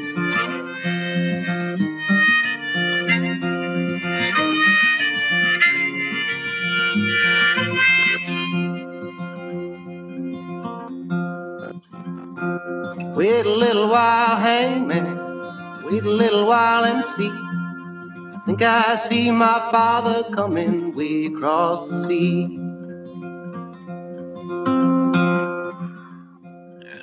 So good. Yeah, it's really good. And I mean, Willie Watson was actually a guest on the Lost episode with Robert Plant, and they were both talking their different takes of this. Those guys were fucking hilarious. It was so funny. Also, wasn't it great that Plant and Page got together and did like a Zeppelin reunion thing on the Lost episode? Yeah, I mean, it was Zoom reunion, but I mean, you know, it was still pretty cool. That was awesome. I wish, too bad that none of that recorded, but man, that was great. Yeah, that was good. That was great. I love too that it was so cool that Mike said that you were his favorite broadcaster. I thought that was like, I know. I love that. And I love it when Jimmy Page did the old, you know, thumb through the fly, making it look like his penis joke to Russ. So funny. Really funny. And Russ was like, "Hey, Jimmy, is that your penis?" And he's like, "Ah."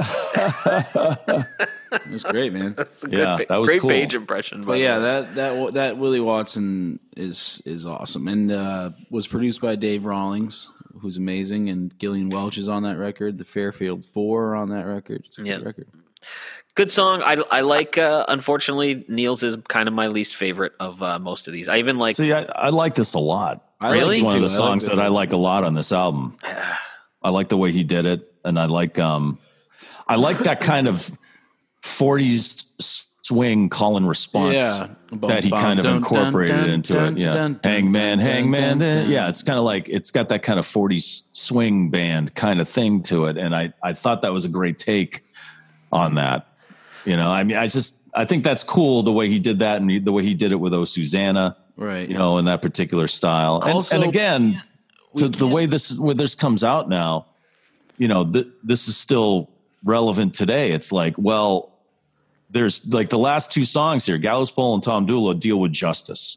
Yeah, you know, and the worth of a human life. And so you were saying in Tom Dooley, you know, or Tom Dooley, that he took the fall, so an innocent man got accused and they hung the wrong guy. And in this one, it's like, well, this guy did something where he deserves to be hung, but if you got the right amount of money, you can get off, which is still very relevant today, right? And he may not have even have done anything wrong, but what's great is that you can't blame his parents too much. There wasn't a lot going on back then, and they needed something to watch. You know what I mean? This was the entertainment of the time. This was their Hulu. Yeah. Yes, it was. This was their Squid Game. Tom Hulu. Tom Hulu.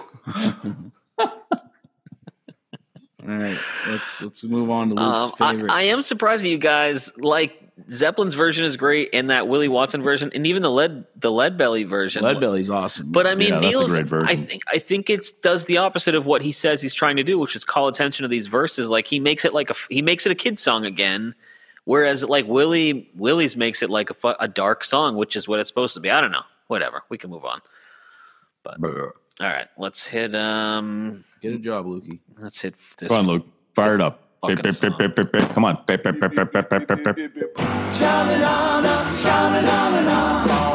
Shining on up, shining on and on. Shining on up, shining on and on. Shining on up, shining on and on. Yip, boom, boom, boom, boom, boom. Get a job. Shining on up, shining on and on. Every morning about this time she get me out of bed and grind. Get a job. Shining on up. Go ahead. You know, Mike, for someone who says you really like the song, you're awfully giggly over there. I just think it's hilarious. It is. I think it's a lot of fun. You can tell how much fun they're having. And the way Neil is singing, he's having the time of his life. You can tell he's like singing and smiling. Sure. And I think it's just funny. It's funny that they chose this song. And then the more I thought about it, there's a more serious reason, but it just sounds like they're having a great time doing it. Yeah. And it's not perfect. You know, this is Crazy Horse, you know, so it's sloppy and it just makes it sound like a bunch of drunk guys in a bar at closing time, you know, and they're walking out to their car singing this tune.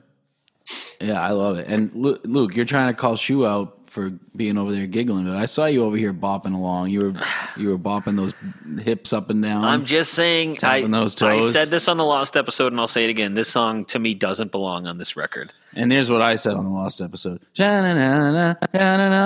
Paul Luke, you're wrong. Shut the fuck up. You Paul said no. Luke. You're wrong. You guys said to me, "Do you think this is the worst song on the album?" And I said, "Yep. Yes, I do." Luke. Well, I disagree, Luke, and this is what I said in the last episode. Shut the fuck up, Paul is that Luke. This song totally belongs on this album because it's part of this country's history. I mean, I guess you could say this is a folk song. I mean, again, this came out during a recession. Okay, so people were having a hard time finding a job.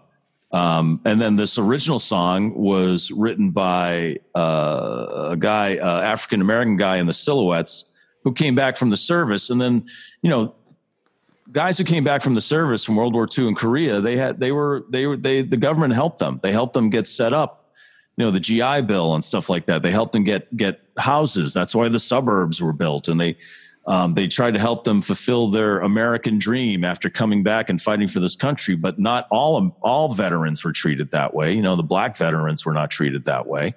Yeah, it was almost an opposite type of thing. Right. There was still segregation. They couldn't even drink out of the same water fountains. Right. They weren't given the same loans, if they got loans at all. And so that's why I think that it kind of works in the history of this country, what we've been talking about so far, especially the injustice part. Well, yeah, and I like you were saying, Shu, I think if you follow the thread, too, as far as some injustices and some hangings and some racism that all of these songs have dipped in, it's all a part of this country's history.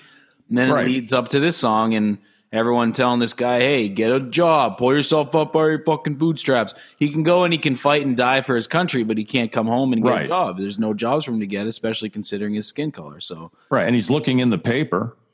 Right. There's nothing there. His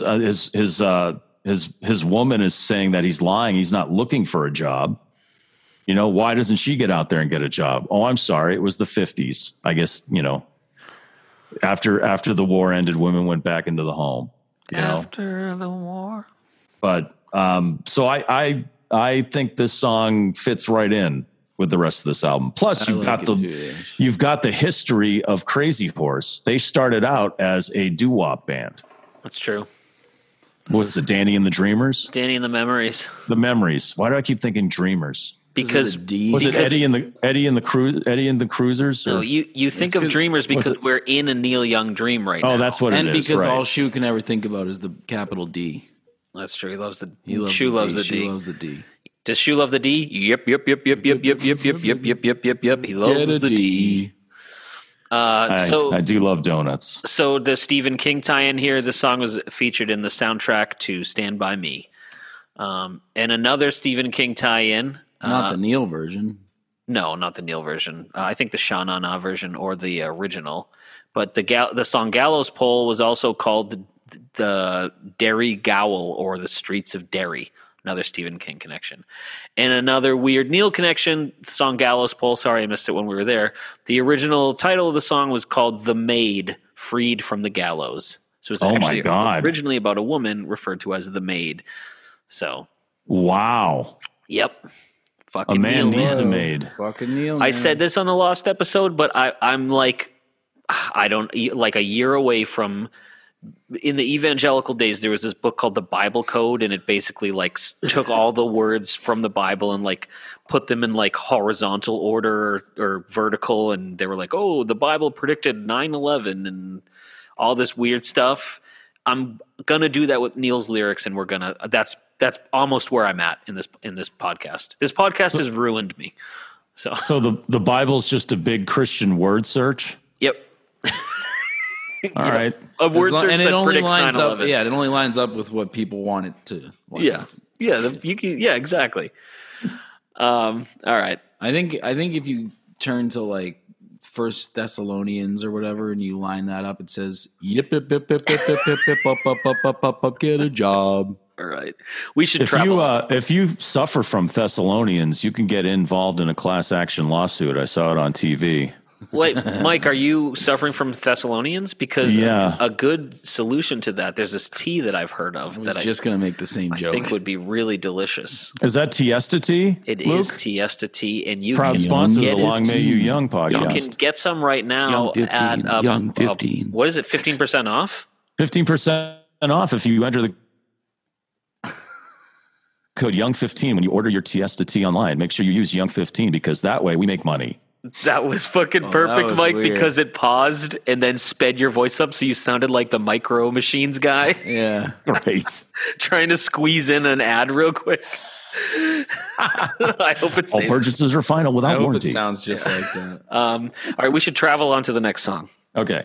Very nice. Thank you. I laid around and played around this old town too long. Summer's almost gone, yeah, winter's coming on. I laid around and played around this old town too long, and I feel like I gotta travel on.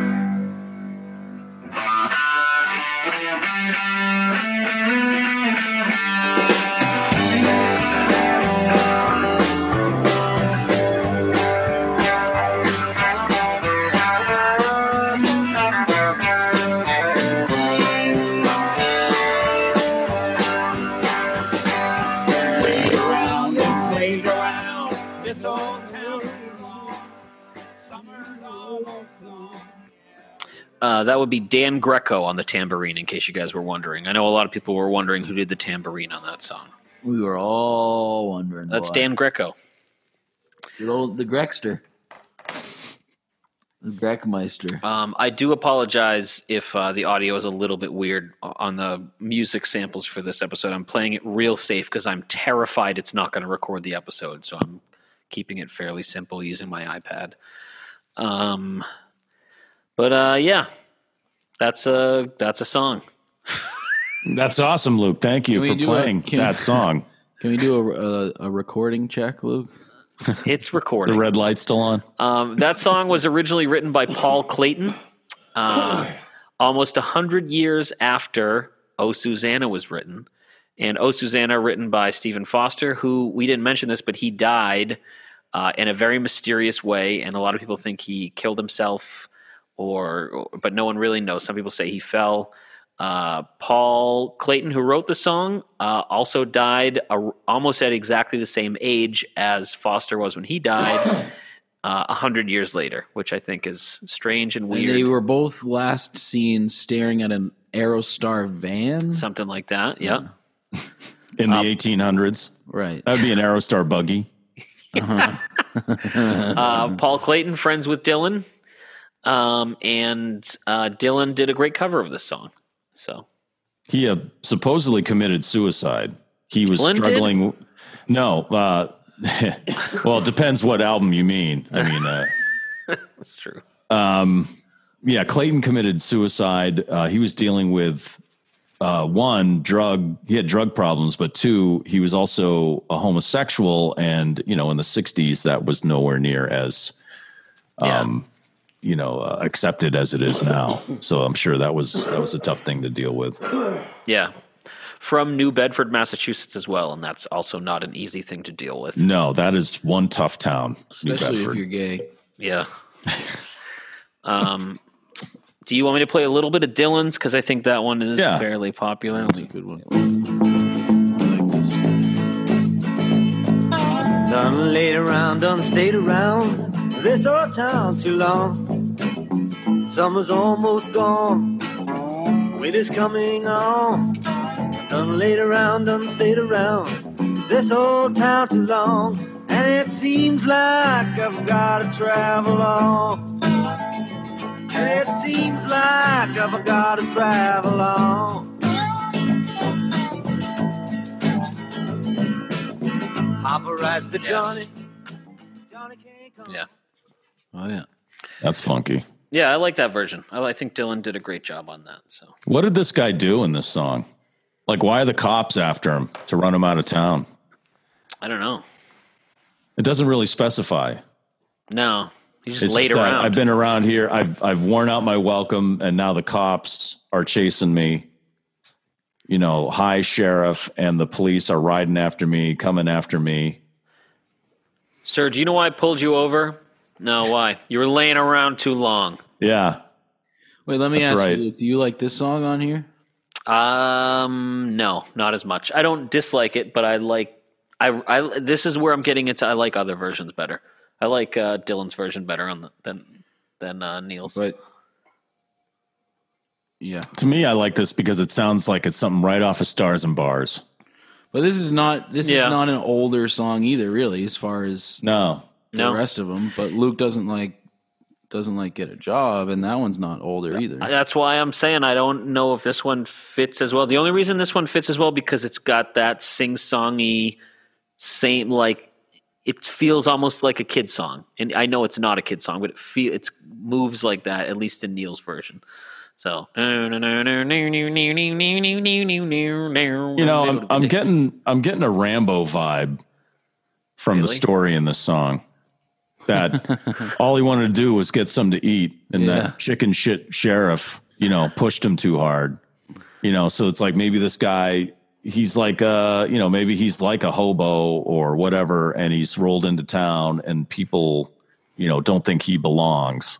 Yeah. Don't think he's acceptable for their town, and so they're running him out of there. Yeah, a little bit. I don't know. I didn't actually think too much or put too much thought into this song.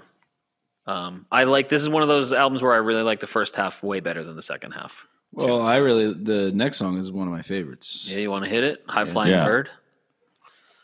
Some kind of bird reference in this song. I'm not sure.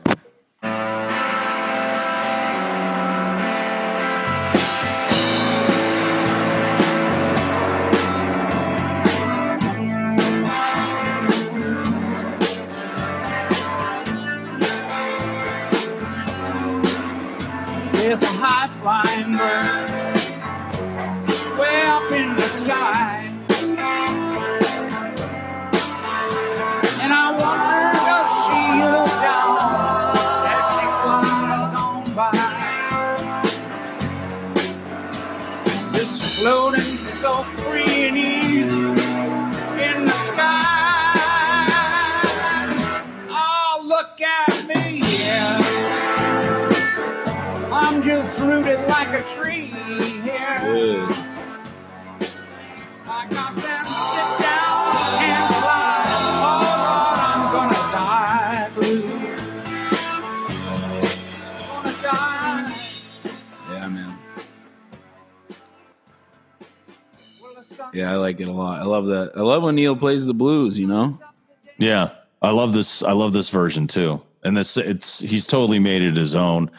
Again, and Crazy Horse really plays great on this. Yeah. I think Ralphie really shines on this. He does. He's got keeping nice it anchored, fills and stuff. Yeah, too. Ralphie. Luke brought it up earlier. Ralphie really does shine on this album. He does. This is the one where he does that like doodly-doo thing, and he fucking nails it. I think it's great. On Gallows Pole, he keeps that swing beat going. He sounds amazing, and on this one too, he really does. He does keeps shine it steady on this record for sure. Yeah, I like this. I like this tune. I like the playing. I like Neil's guitar a lot. Yeah. He goes into some of those nice blues solos, and he just fucking plays great. See, this is one of the few songs on the album that has a little spark to it. Yeah, I agree. In my opinion, it has a little fire under it. Same. I think this is one of the ones where they really locked into it, and yes, they're still having that great time. They're still having fun, but they're also in this. I feel like in this one they found it. They're in it. They found the zone, and they fucking haven't. I don't know. I like this one a lot. This one works for me. I'll listen to this one again. Did you guys mention that? Like this is the song that I would return to on this album. Me too. I probably wouldn't return to this album otherwise, but this song I probably would just to hear this tune. Yeah, me too. Yeah. This one and I think the first two I feel the same. Did you guys talk about the Richie Havens version? No.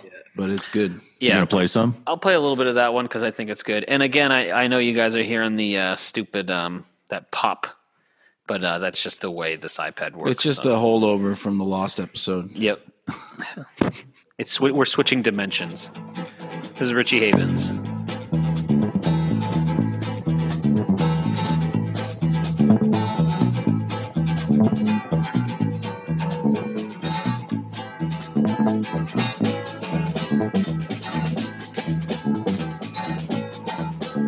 There's a high-flying bird flying way up in the sky, and I wonder if she looks down as she goes on by.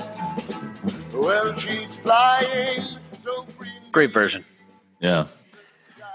So the guy who wrote this tune, Billy Ed Wheeler, he also wrote Jackson that Johnny Cash and June Carter had a hit with. Oh, wow. He also wrote Coward of the County. Oh. You know that song? I Kenny feel like Rogers. Yeah. Kenny Rogers country had a song. huge hit. It was such a big hit. They made a TV movie out of it. And that guy also killed like 26 women, I think, because he has one of those three. Oh yeah, he's got three names. He's got a serial killer, right? name, He so. does, Like John Wayne Gacy, right? Billy Ed Wheeler. Yeah, Billy Ed Wheeler. And then he also, I was just reading up on it a little more. National Geographic commissioned him to write 3 dramas one about the Hatfields and the McCoys, one about young Abe Lincoln, and one about Johnny Appleseed. And in this article, it claims Johnny Appleseed was from Mansfield, Ohio. But we all know that's incorrect. He's from Leominster, Massachusetts. Yeah, that's the home of Johnny Appleseed. So Also the home Wikipedia- of Mistress Carey. Wait, am I not supposed to? No, everyone knows that. That's right. And also the birthplace of the plastic pink flamingo. Yeah, she's from Leominster. She talks about that all the time. She went to Leominster High School. Yeah, you know what? Fuck Ohio. They're always trying to take credit for shit that's not theirs. Yeah, I Ohio know. sucks. Yeah, whatever, them. I mean, the Rock and Roll Hall of Fame's in Cleveland. Big deal. Cleveland sucks even worse than Ohio does. Cleveland Actually, in all rocks. fairness, Cleveland's a pretty fun city. Really? Are you being Sure, you guys have you guys played there? You guys must have played there. No, we never played in Cleveland. Oh, We played in Akron.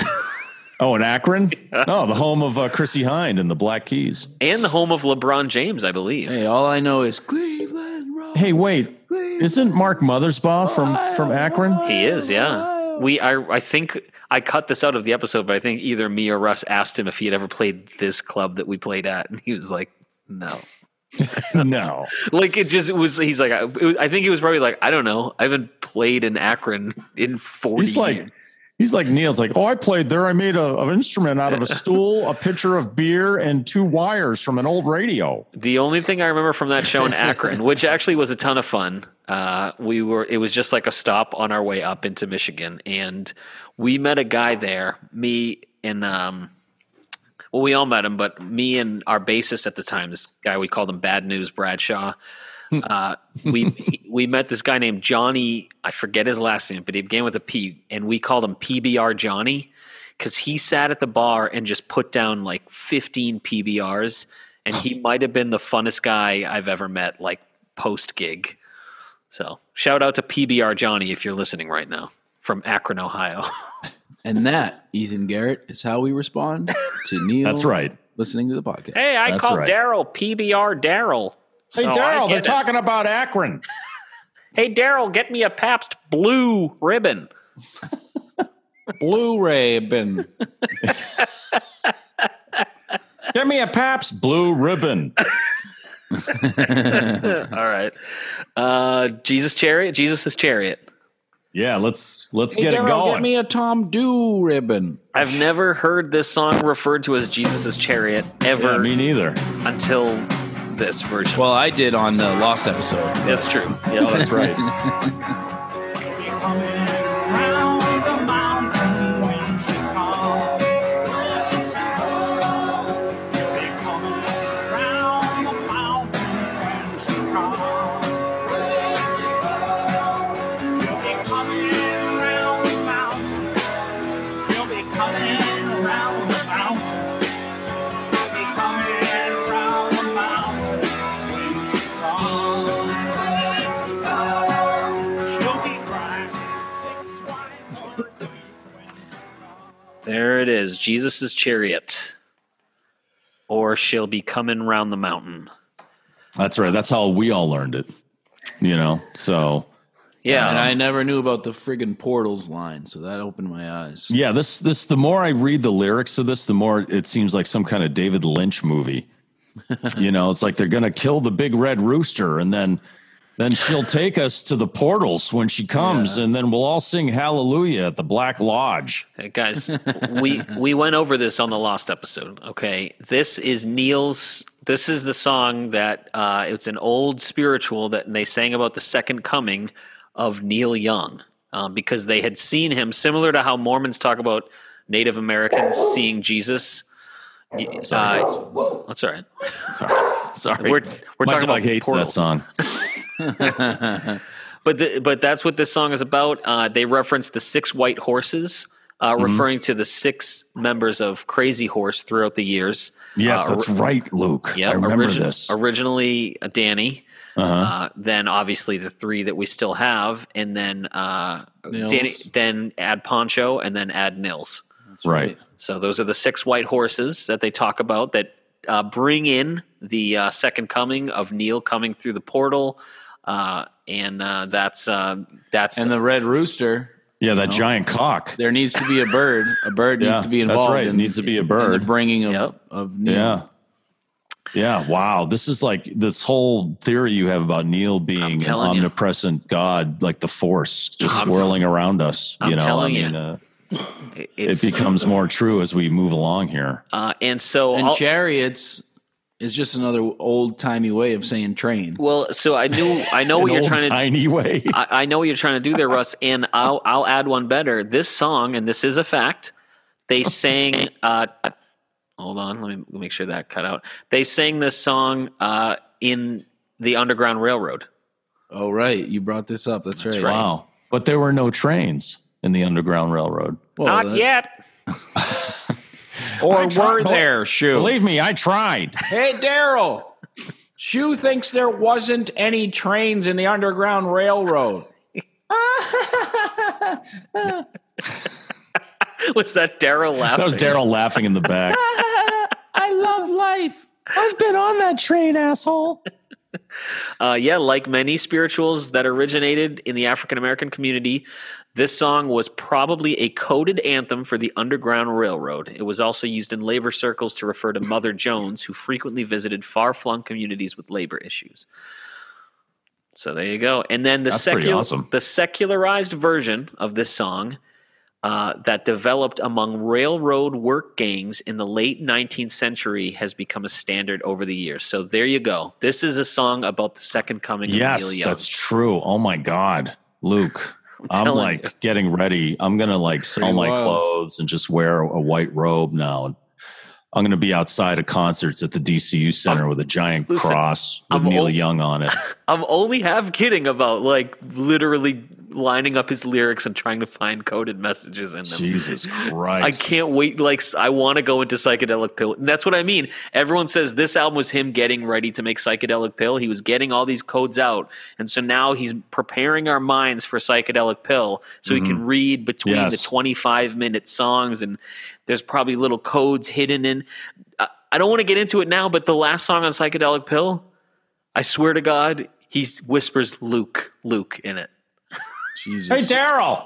Hey, Luke figured it out. It's all about Luke. Send Larry Craig to dispose of him. Larry Craig's my guitar tech, and he takes care of things. Wait till they play the next song, Daryl, where Luke hears that I say this land is Luke's land. Yeah. All right, let's move on to the next song featuring none other Larry. than... Hey, Larry, you know that thing we were talking about? You know that sound you've been looking for? Come on, man. I'll give you 5 boxes of ziti. Oh, come on. All right, here we go. Here we go. This land is your land.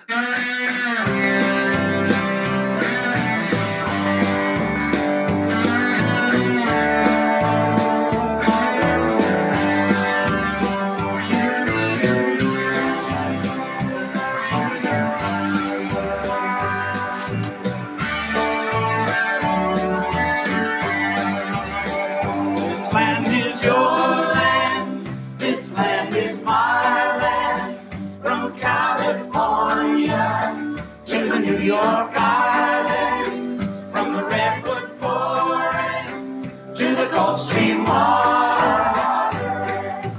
This land was made for you and me.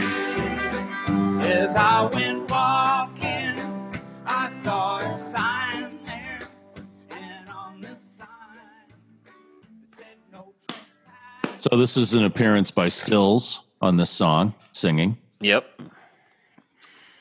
And he put him in with the rest of the kids. He made Stills sit at the kids' table. Well, they all thought that he was just a potato anyway. So. Come on. I'm your teacher's assistant, Steven Stills. Let's settle down. This is going to take all night. Come on. Probably going to take all night. Oh, this song originally written by Woody Guthrie, of course. I feel like this song used to be like, and we obviously got into this on the last episode. This is the 27th time we've referenced that, but this song used to be like controversial. Like this was a protest song. Yeah, this was a song that, I mean, people were like, Woody Guthrie's a communist. You know, he's talking about this land belonging to everyone and, you know, providing for everyone. And he was always, you know, he was a socialist. You know, the guy went around trying to help organize unions and bring attention to the poverty, you know, in this country at that particular time. And you know, that's why people loved him, because, you know, he sang about what they were going through. And, you know, so he mentioned stuff like, in the shadow of the steeple, I saw my people. By the relief office, I seen my people as they stood hungry. I stood there asking, is this land made for you and me? You know, so under the shadow of religion, you know, these people were suffering, even though they were faithful. You know, it's like there's, you know, the Red Scare at that time. Yeah. Mm-hmm. You know, and so he was pegged as someone who was an instigator, you know, someone who would come from, you know, into your town and help organize a union or something like that. So, yeah, this was at the time, the song was very controversial. But, you know, this is something, again, kids are taught in school, and they're not really taught that particular fact about the song. Yeah. Right. You know, that it was sung to organize, you know, and to rise up or to speak up, you know, about your situation. Yeah. Sorry, Mike, I'm just looking at the Porn? You're looking at porn. Yeah. Hey, Daryl. Right now. Hey, Daryl, they're looking at porn. Hey, Daryl, they found the picture that Disney Plus didn't want them to see of your ass. Hey, Daryl, they found me. I don't know how, but they found me. Come on, man. Enough. You did a Back to the Future reference. I can too. No. If you want more Back to the Future content, tune into our Patreon, patreon.com/longmayyoung. No, there's a couple different versions of this. Some verses were banned. We talked about this on the last episode, but I really liked that line. Was a high wall there that tried to stop me. A sign was painted, said private property, but on the backside it didn't say nothing. God blessed America for me, or this land was made for you and me. But that doesn't appear in that's in the original 1940 version, but not in the 1944 version. But then it shows up in other versions that come out later. There's a bunch of different versions of the song. They keep getting banned, and it's pretty crazy that this song. And I know all the stuff that you said, Mike, but it's just in 2021 weird to think that this song was like so controversial. It's just interesting, I think. So, anyway, Yeah.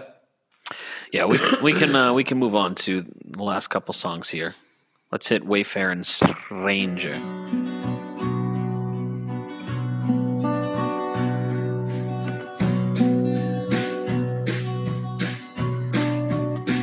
I am a poor wayfaring stranger while traveling through this world of woe. If there's no sickness, toil, or danger in that bright world to which I go, I'm going there to see my Father. I'm going there, no more to roam. I'm only going over Jordan, only going over home. I love this one. Same. Yeah, it's beautiful. Yeah, I like this tune. Is this the one that is a Burl Ives song? Yeah, I believe so. So I thought that too, but then I'm seeing that the lyrics during and for several years after the American Civil War, the lyrics were known as the Libby Prison Hymn. Oh, maybe Burl Ives took it and arranged it. Okay. Maybe that's the way Burl Ives did it. That makes Is the way Neil did sense. It. Yeah, it became one of Burl Ives' signature songs, included on his 1944 album, The Wayfaring Stranger. Ives used it as the title of his early CBS radio show and his biography. What was it originally called? I'm sorry. It was called Poor Wayfaring Stranger, or I Am a Poor Wayfaring Stranger. It was a well-known American folk song, likely originating in the early 19th century, about a plaintive soul on a journey through life. As with most folk songs, many variations of the lyrics exist, and many versions of this song have been published over time by popular singers, most notably Burl Ives. And I have yet to find a version of the song that I didn't like. Johnny Cash does a great one. Jack White does a really good one. Emmylou Harris, I found, does a really good version of it. So, great song, and I haven't found a bad version. So, I like it. Me too. I like it a lot. Although it is pretty depressing. You know, it's like this world sucks, but I'm going to a better place. Yeah. At least that's what I'm thinking or hoping, that I'm going to a better place. Does he mean that after he dies? Or does he mean, in his journey that there can only be better things? Well, in Neil's case, he means whichever dimension or timeline he feels like, that's taking true. a portal into. So. Yeah, it depends on He the is the Wayfaring Stranger. Vampire. The Wayfaring Vampire Stranger.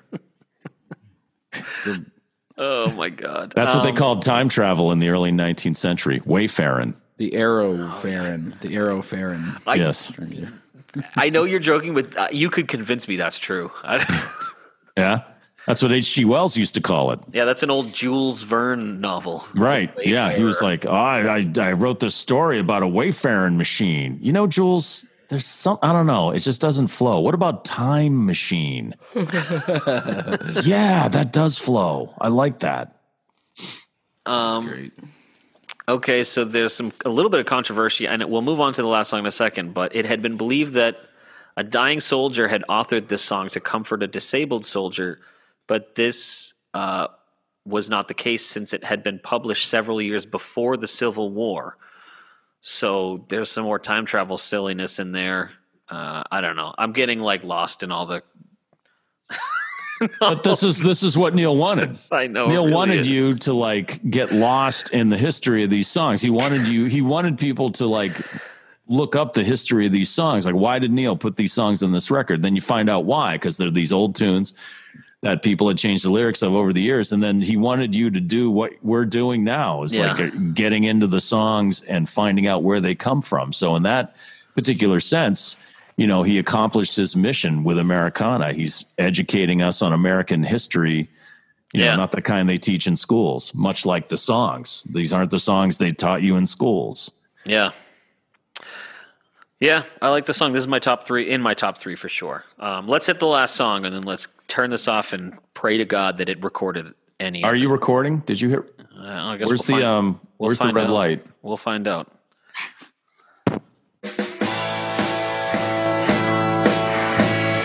Stand up. Yeah. I love the Dropkick Murphys.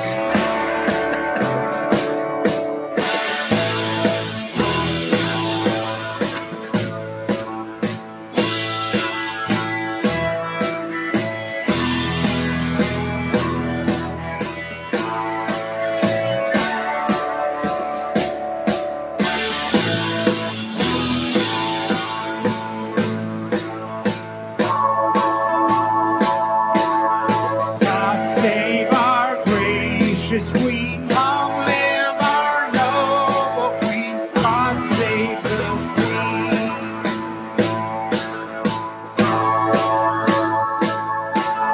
Send her victorious, happy and glorious, long to reign over us.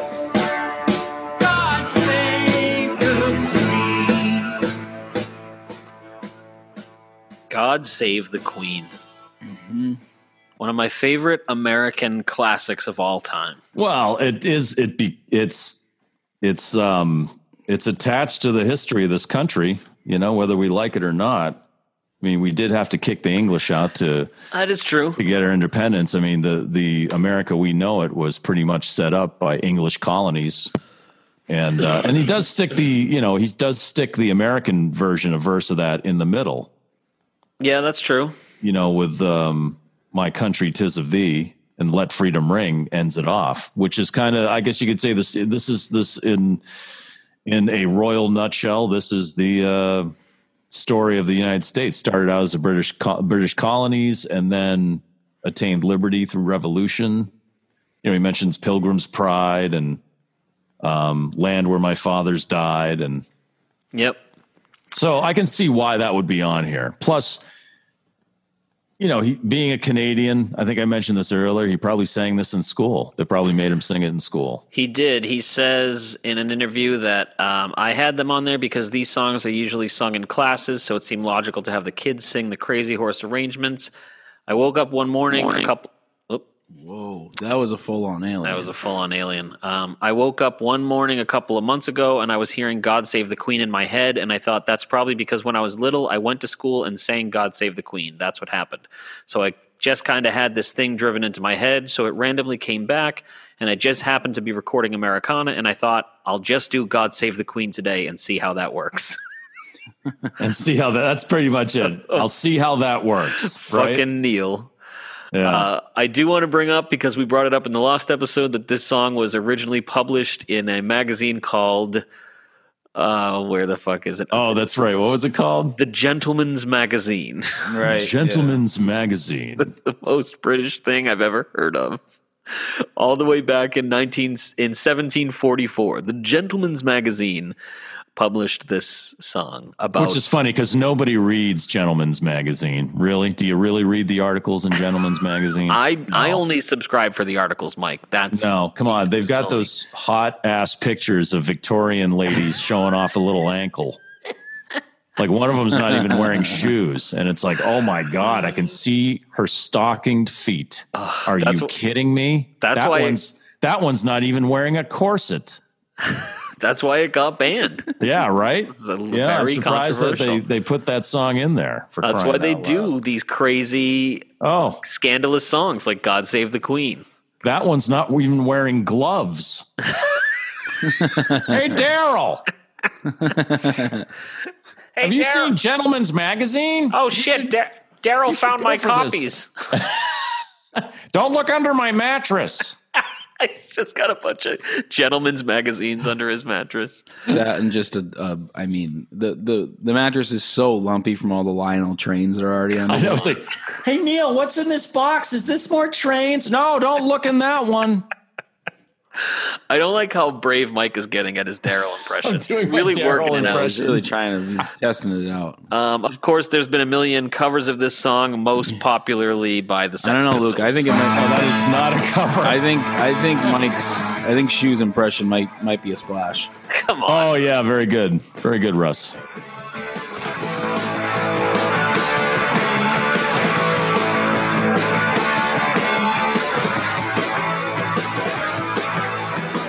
Save the Queen, the fascist regime, it made you a moron, potential hate bomb. In Gentleman's Magazine. What do you mean this isn't a cover, Mike? This is a word for word Oh cover. yeah, you're right. No, you're absolutely right, Luke. It's a cover. I do like to, I said this last time, I do like to think of the Queen hearing this song like kind of like the middle-aged older version of the Queen being like, oh, this is nice and modern, and then hearing the second line and being like, The fascist regime. yeah, oh. That's my impression of the Queen. You've been being watching a lot of The disappointed. Crown, haven't you? I can love tell. it. The Crown rules. So, no, I mean literally, it does rule. It's a monarchy. Yeah, literally rules all But also- Britannia. The show is great as well. Yeah. All right. Anyway, so that's our second take on Americana. Hopefully this one doesn't get lost as well. If it does, Yeah. then we're just not doing this album. I'll be waiting for that call in about 15 minutes. I Yeah. I have some really Luke bad crying. news. God save the app. All Let's right. hit Top threes. Yeah, top three. I'll just go first because mine are. I already kind of mentioned them. My three is. Let me pull these up. Susanna. My 2 is probably High Flying Bird, and my 1 is Wayfaring Stranger. You switched yours because that was my top 3 last time. Yeah, well, whatever. We have want? the same exact top 3. No, I remember on the Lost episode that was mine, and you. Okay, yeah, sure. No, Russ, yours was the same as Robert Plant's top 3. No, that's it's the right. same as Willie Watson's. Lost episode. Yeah, it's the same as Willie Watson's. So you want me to go? Yeah, I guess me. All and right, Russ my are number the same. 3 is Get a Job because Luke hates it, and I think it's awesome. I think if you listen to Neil sing and Get a Job, it's the most fun he's having in his whole life. All right, fuck Next it. to I'm that making my time- 3 Get a Job now too. Then Yeah, and then my number 2 is Oh Susanna because I like that blues, like I said, that Slim Harpo take on the song that was originally filled with black stereotypes, and then High Flying Bird. I just can't deny that as my number 1. It's a great song. It sounds good. It's just well played. It's wait, a great hold on. tune. I think actually, I'm gonna switch. Was your number 1 High Flying Bird or Wayfaring Stranger? Stranger. Oh well, my number 1's High Flying Bird. So I was wrong. All right, well, there you go. I was wrong. What are we cutting? Mike, quick, ask me if my cut song is Get a Job. Luke, is your cut song Get a Job? Yep.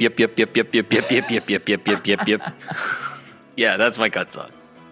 There is a song, if you go to the archives into the file cabinet, there's a song called Bad Example that is in the file cabinet under this album.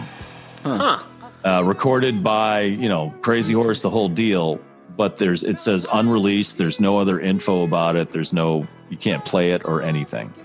Huh, interesting. Written by Miranda Lambert.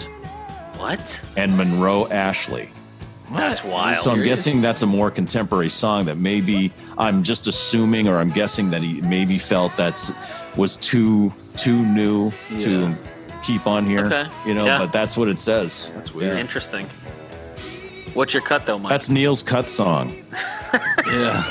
Hey, Daryl, you know what my cut is on Americana? That Miranda Lambert song. Oh my God. My cut song is...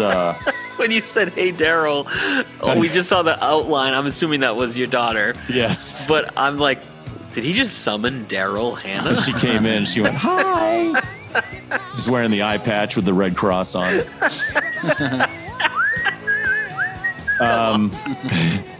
My cut song would be, I think we discussed this in the Lost episode, that you gave me the authority to cut a portion of the song. Yes, so my that's cut correct. is the last 4 minutes of Tom Dula, or Dooley, however you want to. Yep. Same as me. Yeah. And that's right. I think from now on, we've earned it. We've been through wars on this podcast, and now if one of us wants to, you can cut a portion of a song. You still have to cut something, but you can cut a portion of a song. Right. Because there's a lot of times it's hard to get a cut song on albums because they're all so great. Yeah. I hate cutting the song, but if we can just cut a part, You know what I wouldn't cut out of this, guys? Our new sponsor. I wouldn't. Our new sponsor. I'd never cut a nice hot cup of tea from TS to Tea. Me neither. And if you order online now and use the code YOUNG15, you can get 15% off your order of TS to Tea. And sign up to Patreon. Pretty soon we're going to be doing a commentary of Back to the Future 2, Mike's first watch. As any Neil Young podcast would. Right. Especially ones where you're paying monthly for content. Well, I mean, it has to do with time travel. Yes, right? That's very true. What's more Neil Young than...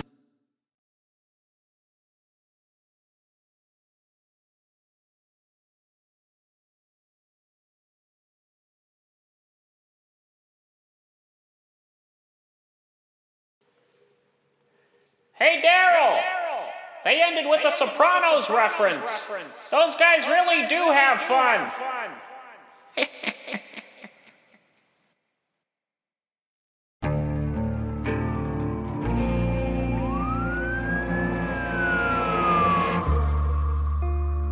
What would you do to achieve the American dream? The big house, the happy family, the money. 911, what's your emergency? Would you put in the hours? Would you take a big swing? What's the problem? What's the problem? Would you lie? Would you cheat? Would they shop? Would they shop? Would you kill? Yes. My mom and dad. My mom and my dad. From Airship, the studio behind American Scandal, comes a new true crime history podcast. I'm Jeremy Schwartz, and I'll be taking you inside the minds of some of our most notorious felons and outlaws, exploring the dark side of the American dream.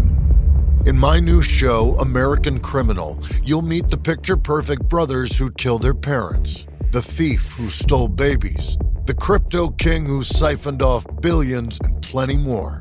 From assassins and gangsters to killers and con artists. Whatever the case, whoever the criminal, you don't know the full story.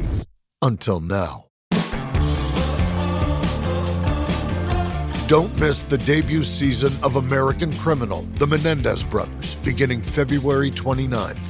Listen wherever you get your podcasts, or to get early ad-free access to the entire season first, plus hundreds of other ad-free history podcast episodes, subscribe at IntoHistory.com.